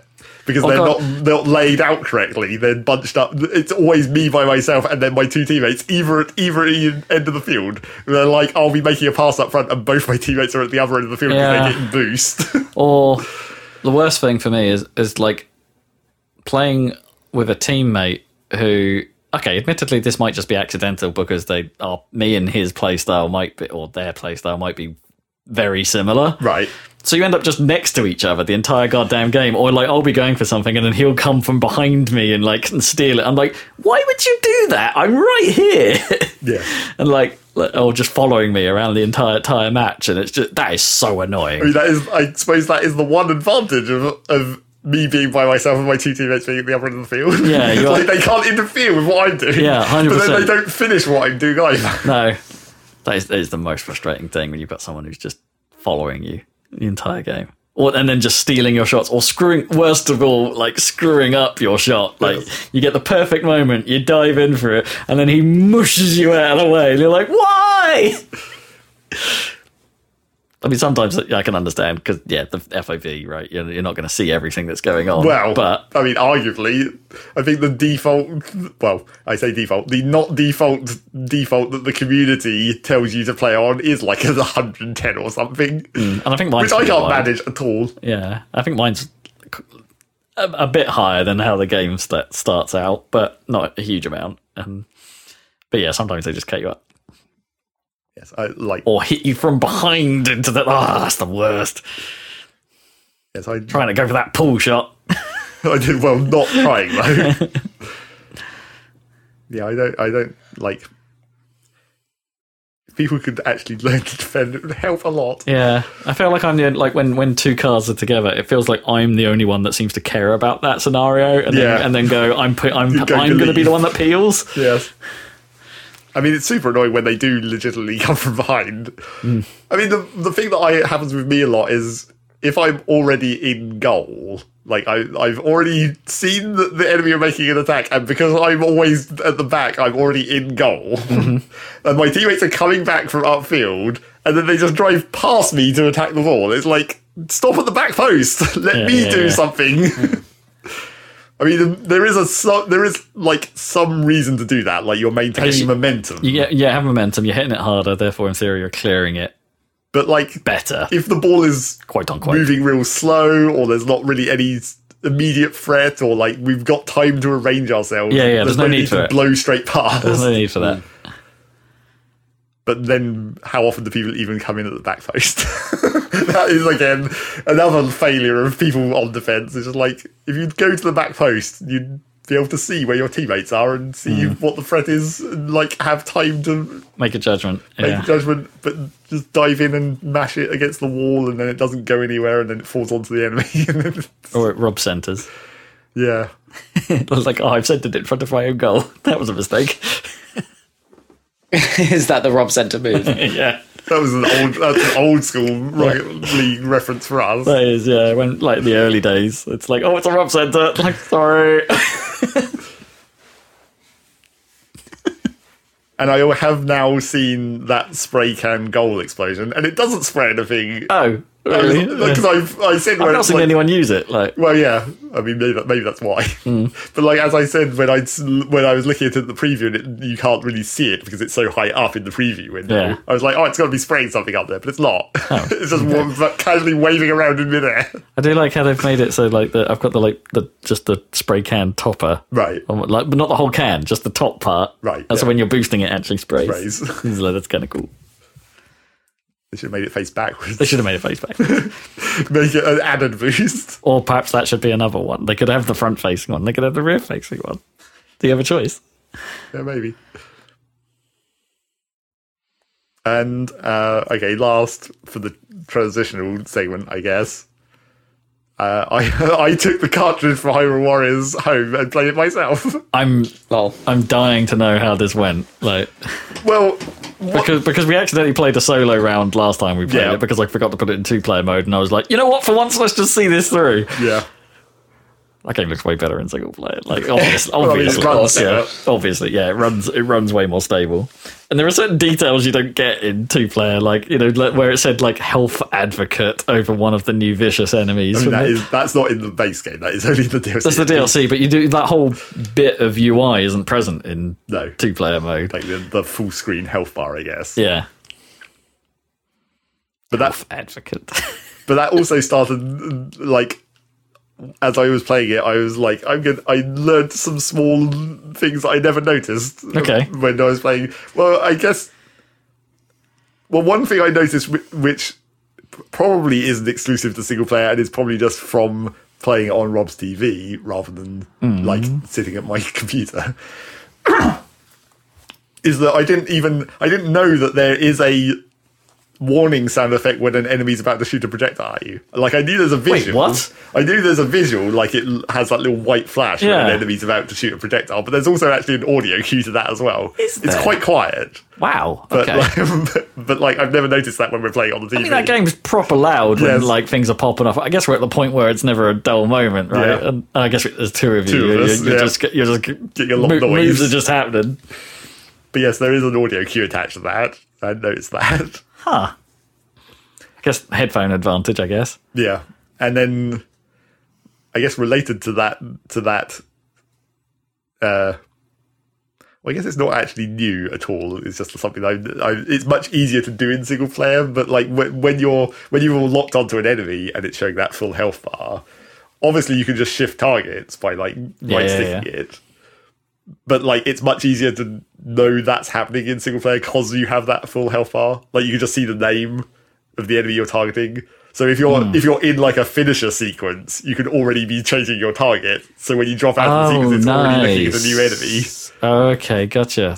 That is nice. Yeah. So that's kind of helpful. Yeah. And then I was also doing some experiments into like very specific differences between single player and multiplayer. Like if you have because most of the missions have more than one character. But in multiplayer, obviously, you're playing two of them rather than just having a support character that you can switch to. Sure. But I was experimenting with, like, if the second character has a weapon that has certain runes seals equipped on it, are those effective? Which they're not, basically. Only characters that you're currently playing do the seals have any effect. Oh, I see. Because I was trying to be like, so if I have my second character have a sword that has like healing items drop rate, will that affect the drop rate even though I never use them? But it doesn't. You actually have to physically be playing as them. Yeah, just because they're nearby doesn't mean you gain the... Just because they're in the mission. Yeah. Although, weirdly, conversely to that, if you have a secondary character in a mission, but you never switch them, they do still get the mission completion XP at the end. Oh, okay. Because I think that is... It's hard to tell because the UI doesn't really explain it, but that XP boost at the end is separate to, like, kills. Kills happen... the XP for that happens continuously, because obviously you can level up during a mission. Whereas that bit at the end is specific. It's just the extra, you did it bonus. So you get that even if you never switch to that character. Huh. So you can kind of use that to level up characters that are behind. That you don't care about. Provided you don't need them in the mission. Which obviously in single player you might do, because you kind of need to swap around a bit more. to do things in a timely fashion. Well, yeah. Well, if you're doing a time limited one in solo, presumably those are depending unless they change the rules for those a little bit. Then those are probably a bit trickier unless you're sending people to be where they need to be. Yeah, I mean, I have been doing that more, and I don't think anything is. It's hard to say because I'm way back in the early game and I don't even remember half this stuff. But I don't think anything has changed. Although one thing that has changed intentionally is that I'm only playing it on hard because I realised that playing it on very hard was just dumb in single player. Is it actually legitimately just pushes it over the edge? Well, the trouble is that the ways that game could increase the difficulty, you have enemies do more damage, and that's just that's a skill problem where it's just you just get better at avoiding the damage. So that's a legitimate way of the game being harder. But then the other way is just either enemies have more health or you do less damage, which functionally the same thing, but I don't know which one it actually is. No. But that's no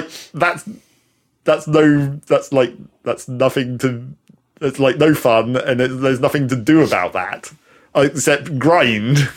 So I'm just there's no reason for me to play it on very hard and because I'm using the point where I switched, I was on a mission where I was using a character that was 7 levels over leveled compared to the level that the mission said it was. Right. And I had a fully maxed out weapon, a million early game fully maxed out weapon. Sure, so it's just lower damage overall. But I was getting nowhere near finishing that mission. Right. With all that extra theoretical damage output. And I was just this is dumb. So I'm just going to switch back to hard. It's interesting, isn't it? Because we didn't really have that problem. Maybe they haven't scaled. Maybe Yeah, two so player. we have double the DPS essentially. Yeah, because we're in 2-player, and so we've never felt that in very hard mode. But you put it in solo, and that's actually an issue. So yeah, I dropped it back down. So maybe to hard. maybe that makes more sense for actually going back and doing a mission, right? So play through on hard, and then come back when you're super over leveled. Yeah, and come back and do it in very hard, and then maybe apocalyptic. Yeah. But yeah, that was. I just at that point I was just I'll just put it on hard, which kind of sucks because I don't mind the difficulty of the damage output of you taking damage because that's fine. I can be better at the game and overcome that. But sure. the low damage output from your end, that's just impossible to overcome with skill with time challenges. Yeah, it's the timed stuff that presumably is just going to really suffer there. Everything else will be fine. The regular missions will be fine, I'm sure. Yes, although you don't always know if there is going to be a time limit. That's the trouble. I mean, a lot when you see a mission that says time limited, it's okay, but a lot of them have a bit that is time limited. But yeah, I've been. Also, the other advantage of having my demo save is because that was why I had a super over-leveled character, obviously, because Link just had a bunch of extra levels.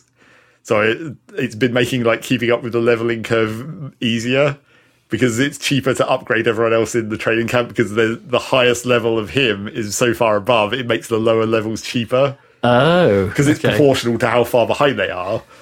Right. So actually our current plan of ditching trying to level everyone is probably beneficial if we did want to just boost some of our lower level guys. To a point, yeah. Yeah, we can bring them up a little. But yeah, it's because and also I've been trying to primarily have basically everyone with an XP bonus and drop rate weapon because I know the future end of this game. I'm I'm going to need all this shit, so I might as well get the drop rates in early. Right. So all this time where I'm playing the early game, I'll be getting the maximum amount of stuff. I want the good stuff so I can get more XP and then build even stronger weapons for my stronger starting weapons. And obviously, I'm looking for improved drop rate weapons, but I've only found one so far. Even though that is the most nebulous bonus ever, which doesn't even do anything. Because the few times when I've been using that weapon, it's do these weapons that have dropped look any better? Not really. No, most of the time not. I mean, it depends if it's a percentage chance again, but that's not super exposed, right? Those ones that just say improve quality of dropped weapons. There's no percentages or anything. Even if it had a percentage, it wouldn't really help. Improve what percentage? What? Or you'll get an improved one 10% of the time. But and I'm also it's on top of the RNG of what one you got in the first place. And I'm also what does improved quality of found weapons even mean? Does that include ones you get in chests, or is it only ones that drop off enemies, or do those not count, or is it only the ones in chests? Yeah, good point. It's the most useless bonus description ever. And then is it the chests that come out of enemies as well, or just the ones that are fixed on the levels? And what about the ones that respawn, like the ones on the skull chests? Oh, the skull towers, yeah. That respawn. Can those even drop weapons like that? Do you they ever can. realise what comes out of a chest? I mean, because it's just a light bit of UI that appears for a second and then goes away. Yeah, I don't know if we're watching it that closely. I think they can. But yeah, so I've been messing with everyone's weapons and trying to get everything, looking for those fuses, of course. Mm. And as usual, some people just have them. And I've also determined that it definitely doesn't matter what weapon you have equipped on Impa, she just generates special so fast. Right, that's just her even character without trait. the bonuses that we have on our weapon. Right, there's just a general character trait, just Yep. fast specials. She's still ridiculously overpowered, it turns out. You could argue that every character in that game is ridiculously overpowered in the world of Zelda. Well, yeah, obviously. Everything about this game is ridiculous. And that's that. I think that covers all of the ridiculous number of different games I've played. Probably not. I'm probably actually still forgetting one, but Yeah. good enough. Serendipitously, I've not been playing a whole bunch this week. Well, not a bunch of whole butt stuff. A whole butt stuff. A whole lot of stuff. whole butt of stuff different. Like, okay, it's all my usual hitters. I haven't really played much new. So, yeah, I finished the main game of Hollow Knight. As in, I beat the last boss. Right. I beat the Hollow Knight. Spoilers. Not that big a spoiler. No, I guess not. Given that he's not mentioned really at any Right. point.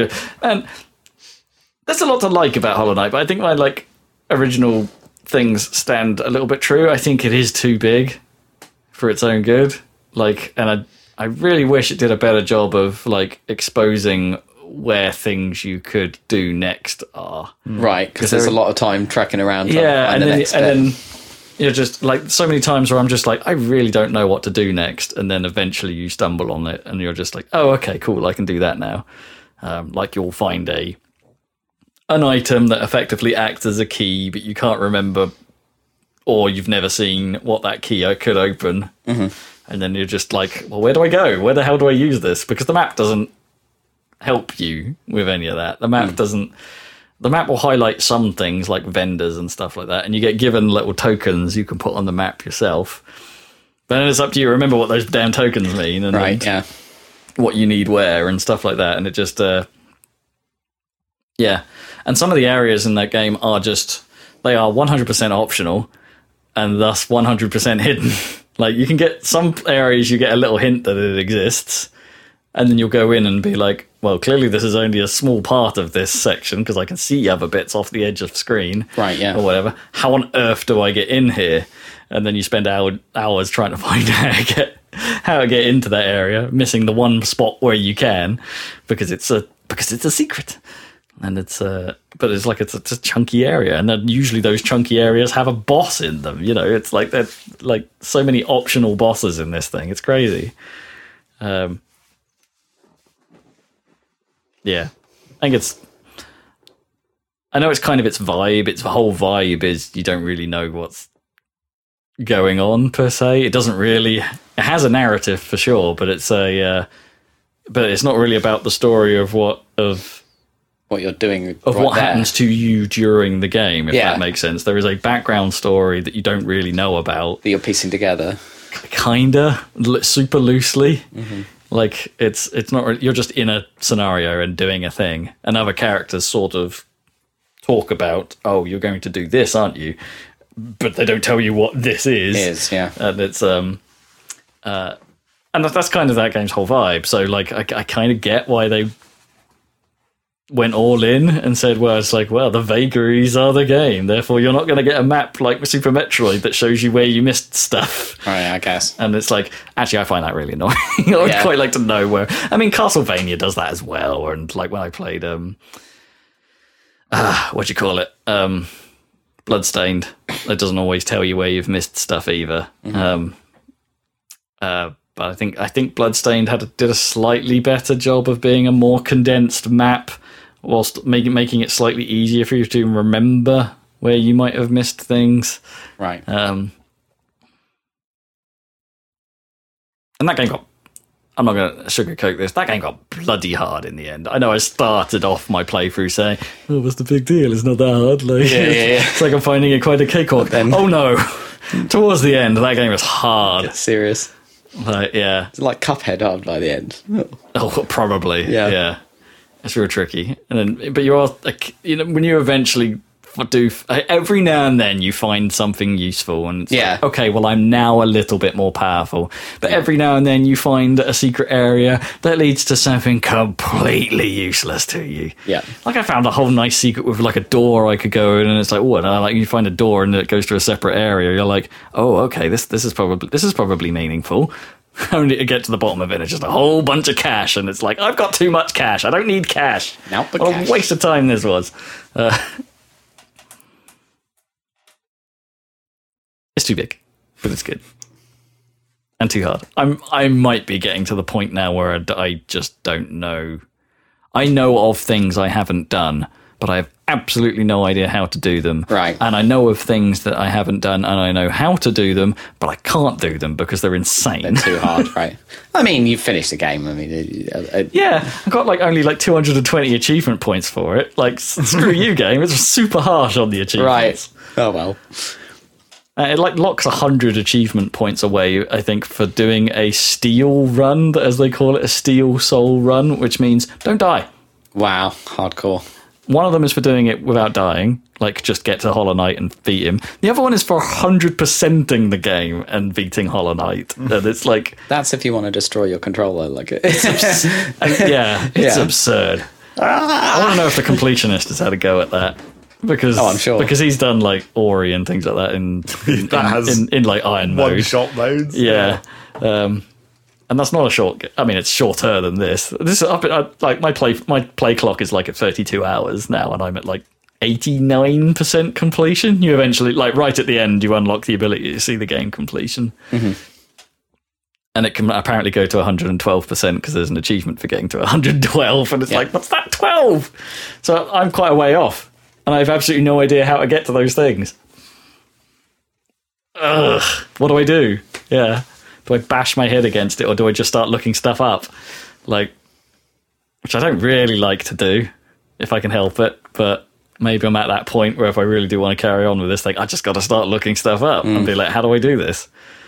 There's been one thing that I looked up, and that was after I defeated the Hollow Knight, and that was because I didn't realise one of the things I had an effect that I didn't realise it did.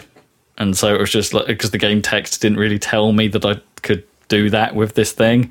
And it's like, oh, okay, there's a few more areas I can go to, but I've done those now. And one of those did have a really bloody tricky boss behind it. So yeah, anywho. Yeah, and you might be wise, just straight up top tip, if you come across the Colosseum of Fools, just don't try the third one unless you're really ready. God, it's an epically long fight, and I've never been able to get all the way through it because it's insanely long and quite tricky. Yeah, and just when I thought I was on a really good one, like it went for like, I thought it's like, oh, I must be near the end of this. It went on for at least the same amount of length. So it was twice as long as I thought it was. God. And I still don't know if I'm anywhere near the end of it by the point I died. Blimey. I got to a point where there was no floor, so I couldn't heal. And like, that's my core strategy, is just like find every opportunity to heal at all times. Get those Estus flasks in. Yeah. I have a few more abilities since I last attempted it, but like maybe. But good God, it's long. Yeah. Anyway, Hollow Knight. It is good. It is good. I'd like to think that they perhaps have learned. Oh, I mean, I don't know. Like, it's one of those things. It's one of those games that is good and is so well loved that maybe they won't make too many changes for Silk Song when that does eventually come out. But I kind of want it to be a more condensed, but more, or even if it's as long as this, just be a little more helpful. Just a little. I want to have some knowledge of where I'm, or just update the map with things I haven't done. You know, that would be nice. Like, oh hey, there's you saw this thing and you haven't dealt with that yet. That would be fine. If it's not like even a secret, like secret walls I can destroy, like obviously keep those secret, whatever. But like if I've seen a thing, like just mark it. Like, well, that's what the map markers. That's are what for, the markers right? are for. Yeah, but I don't want to do that myself. Like, and then like have a limited number of. They have a limited number of them, Well, and you that's have to more fun. and you have to buy them, and there's only 4 colours for them, and it's just highlight them on the map. You saw a thing here. Go have a look at this thing. Just little reminders. Maybe have more fast travel points. Just saying. Oh, it does that thing at times where it's like you might find a really tricky boss, but it might actually be just that little bit too far from a save point. Yeah. So every time you die, you've got to traverse to the boss. I hate that. I just want to do the boss again. Don't make me go there again.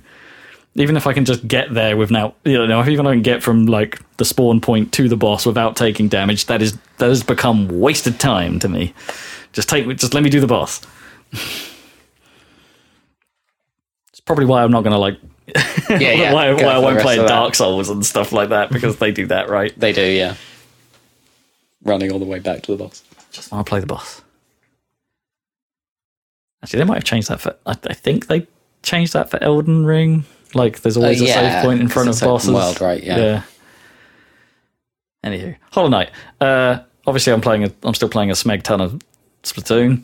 Splatfest happened last weekend, the first proper Splatfest, and I'm going to colour it with my brush of disappointment. Colour me. Colour it brown. Yeah. Colour it brown. Yeah, the one ink colour that doesn't exist, I suppose. Yeah, there's no brown. Brown covering everything in poop. There is white and there is yellow. I think I might have done that for a Splatfest. Had like a white and brown combo. Yeah, maybe. Like with one of the previous games.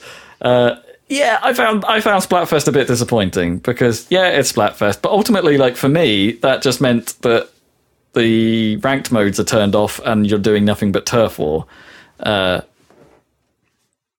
which is sort of normal, except like unlike Splatoon 2, there's no such thing as like the bonus weird stage that Splatoon 2 would have. Like there'd be like your 2 normal maps that that everybody knows, but one of the members of Off the Hook will have made a map, supposedly, and it will be something a bit different with some unique mechanic sometimes, but just something a bit weird, something a little bit different, and then throw that into the mix as one of the options that could come up over the fest.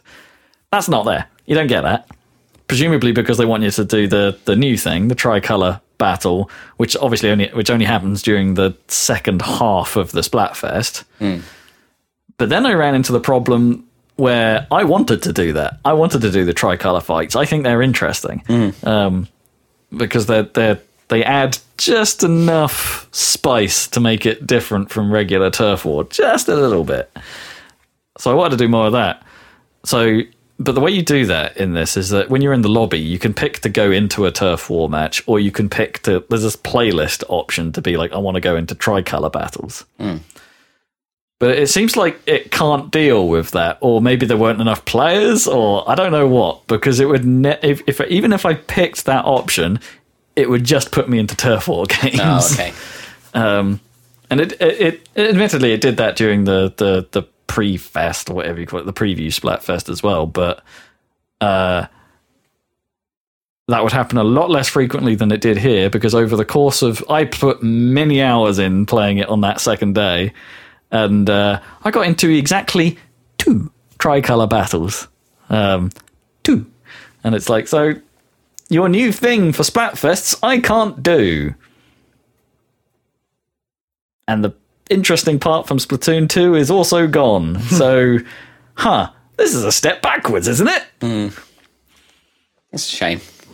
And I'm still getting that stuff where if I'm on an absolute blinder of a game, those are the ones that seem to fail. If I'm doing really well, you'll then get a communication error has occurred, and it's like, for the love of, damn it. That said, clearly, I think I found my weapon set that I like to use. Oh yeah, like I like using that Nez Zapper because the weapons are all slightly different from how they felt in Splatoon 2. They have all been tweaked. Did you like the Zapper before in Splatoon 2? I think I liked it for a bit in the first Splatoon game, but then sort of moved away from it. And I've gone back to it now as my go-to. I'm doing way better since I've started using that.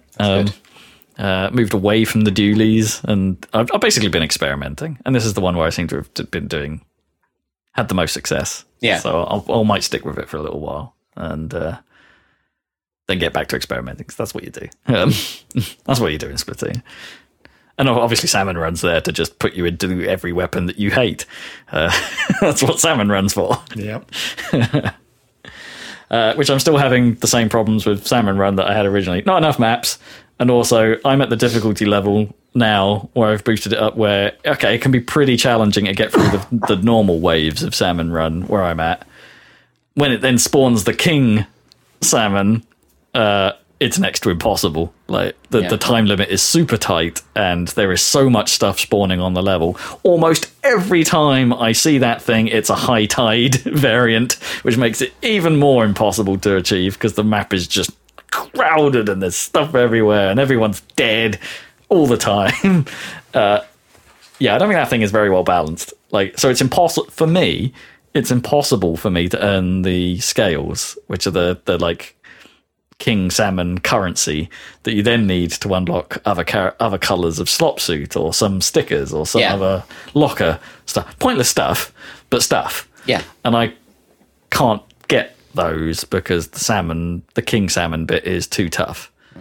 So I think they need to rework it a little bit, or figure out ways of making that slightly more doable, or make it not so much of a jump in difficulty when you're when it comes up. Makes sense. The only time I've ever beaten it was like when I first started playing the game, and the first time I saw the damn thing, and that was when our team got it. But that was on like when your pay grade is like super low. Thus the difficulty of the challenge is low. So I think you need to change that. And to be honest, in the last 2 weeks, I don't think I've gone back to the campaign. Like, I've left it alone and not finished it. It's not where the draw is for me. No, it's not primarily a single-player game. But Don't get me wrong. But this is the first time that's happened, right? I played through Splatoon 1s almost immediately. I think I did the same thing with 2. I bought the single-player expansion for Splatoon 2, the Octo expansion. Loved it.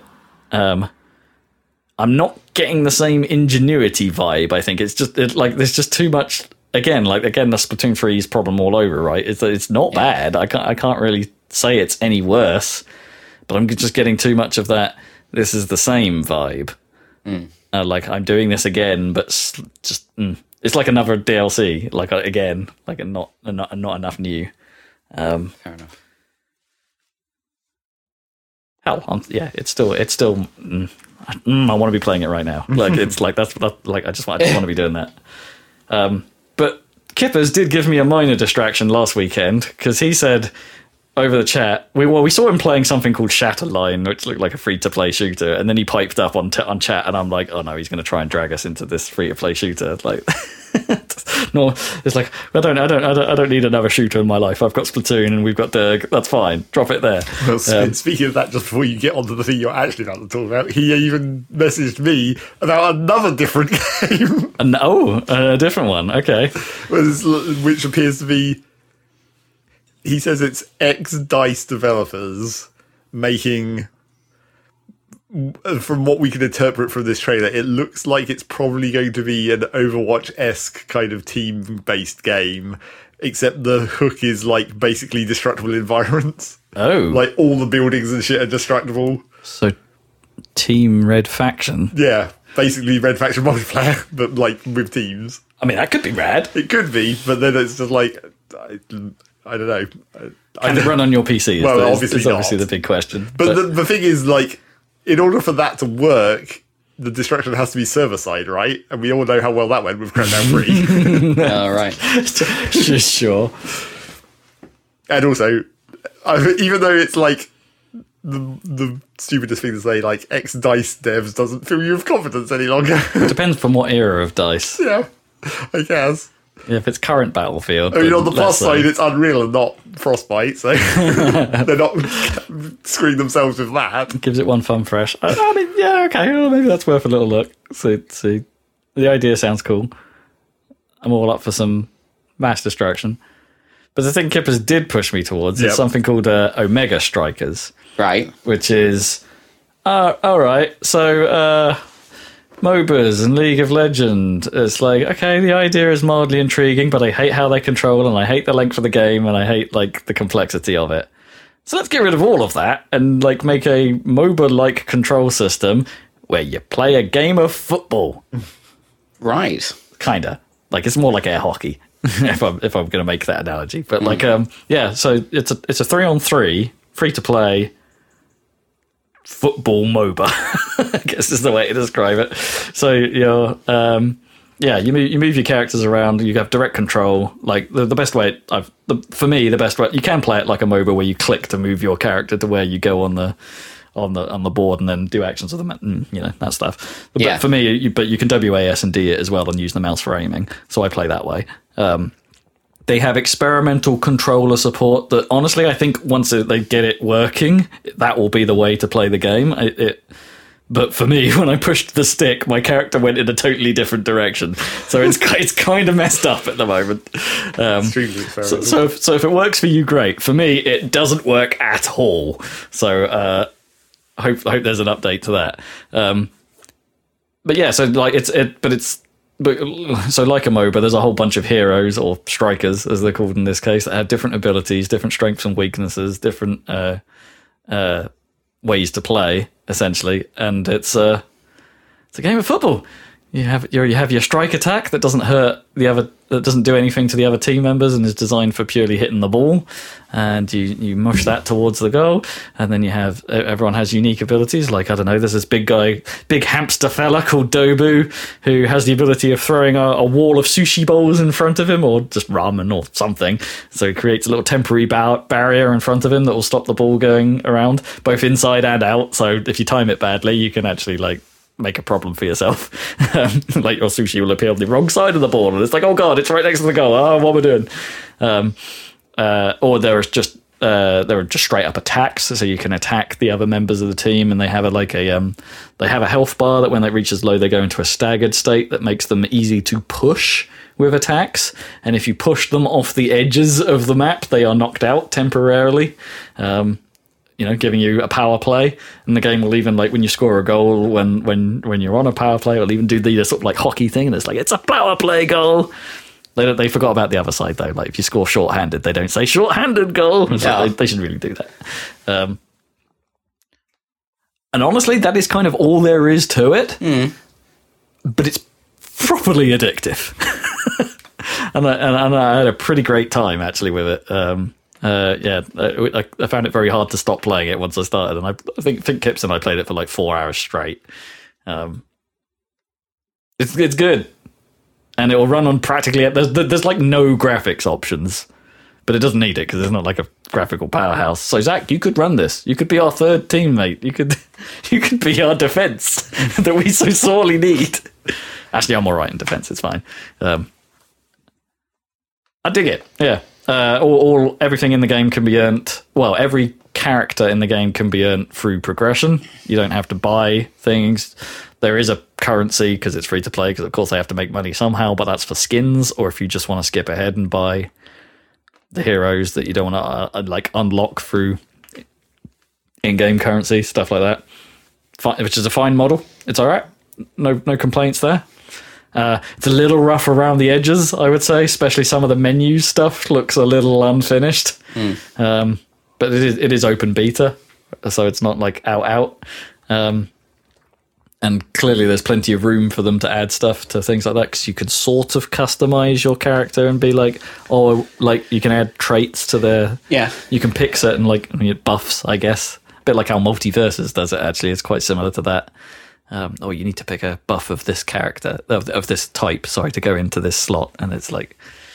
This was a perfect opportunity for them to rip off the Monday Night Combat sponsors idea. Yeah, they probably should have done that. That would have been great.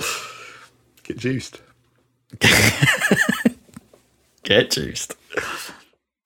Bacon. Yes, bacon. I just want to be sponsored by bacon. Churros! Oh my god, don't make me sad about Monday Night Combat again. Omega Strikers. Yeah, decent. Check it out. If you can't play it right now, that's fine. Hold off. I'm sure when it comes out of open beta, it'll be even better. But it's quite good fun at the moment. Sweet, good to hear. Yeah. Omega Strikers. And that's me. Cool. I finished a normal run Into the Breach with the Frozen Titans this time. Hooray! So that was good. Although I screwed up on the last turn and got my ice artillery in by tentacle because I didn't notice that the environmental thing was on it. Well, you only need one of the pilots to survive, I guess, if you want to carry them into the next round. Yeah, that's true. But I was like, he come the whole way and he got eaten by a tentacle on the last turn. Oh well, never mind. Your death won't be in vain. Yeah. So, yes, that is a good game. And if you want to see us playing it, it's available on our YouTube channel because we're playing with some of the advanced... What's it called? Yeah, Advanced Edition. Advanced Edition team and the enemies, etc. The Bomber Mechs, yeah. And we've not... spoilers for future videos because we haven't uploaded the fourth one yet, but we're on the last mission now. Yeah, we're about to, hopefully, in the next one, after the next one. Hopefully it will be a nice, easy finish. Yeah. And then... I don't think we can possibly fail at this point. I hope not. No. Unless we're real dumb. Then so far, we haven't been real dumb. There's been plenty of moments where it's just like, I'm sure this is the best way. And then 5 minutes later, we go, yes, but... Yeah. But what about but this? Here is the solution. Yeah. So check that out on our YouTube channel and all our other videos. Happy Salad. And then we will be back in a couple of weeks with another one of these here SaladCasts. Let's hope there's more interesting news. Yeah, let's hope so. So join us then. I mean, we were spoilt last time by Onal, Sony, PlayStation. Yep. Or maybe not. Onal was quite a while ago. Sony and PlayStation. Sony and PlayStation, sorry. They count as one entity, not two. Nintendo, some other shit going on. Can't always be a busy week for news. No. But at least... games should be coming out soon, in That's theory. true. Games are coming. I mean, we're only a couple weeks away from Bayonetta 3, guys. Yeah. Game of the year. Potentially, at this point. I think it might be Tunic, but let's see. Well, yeah. Right. It's a strong contender. Let's see. So join us for more gaming news, potentially, if any happens. Yep. And also all we've been playing next time on the SaladCast. Goodbye.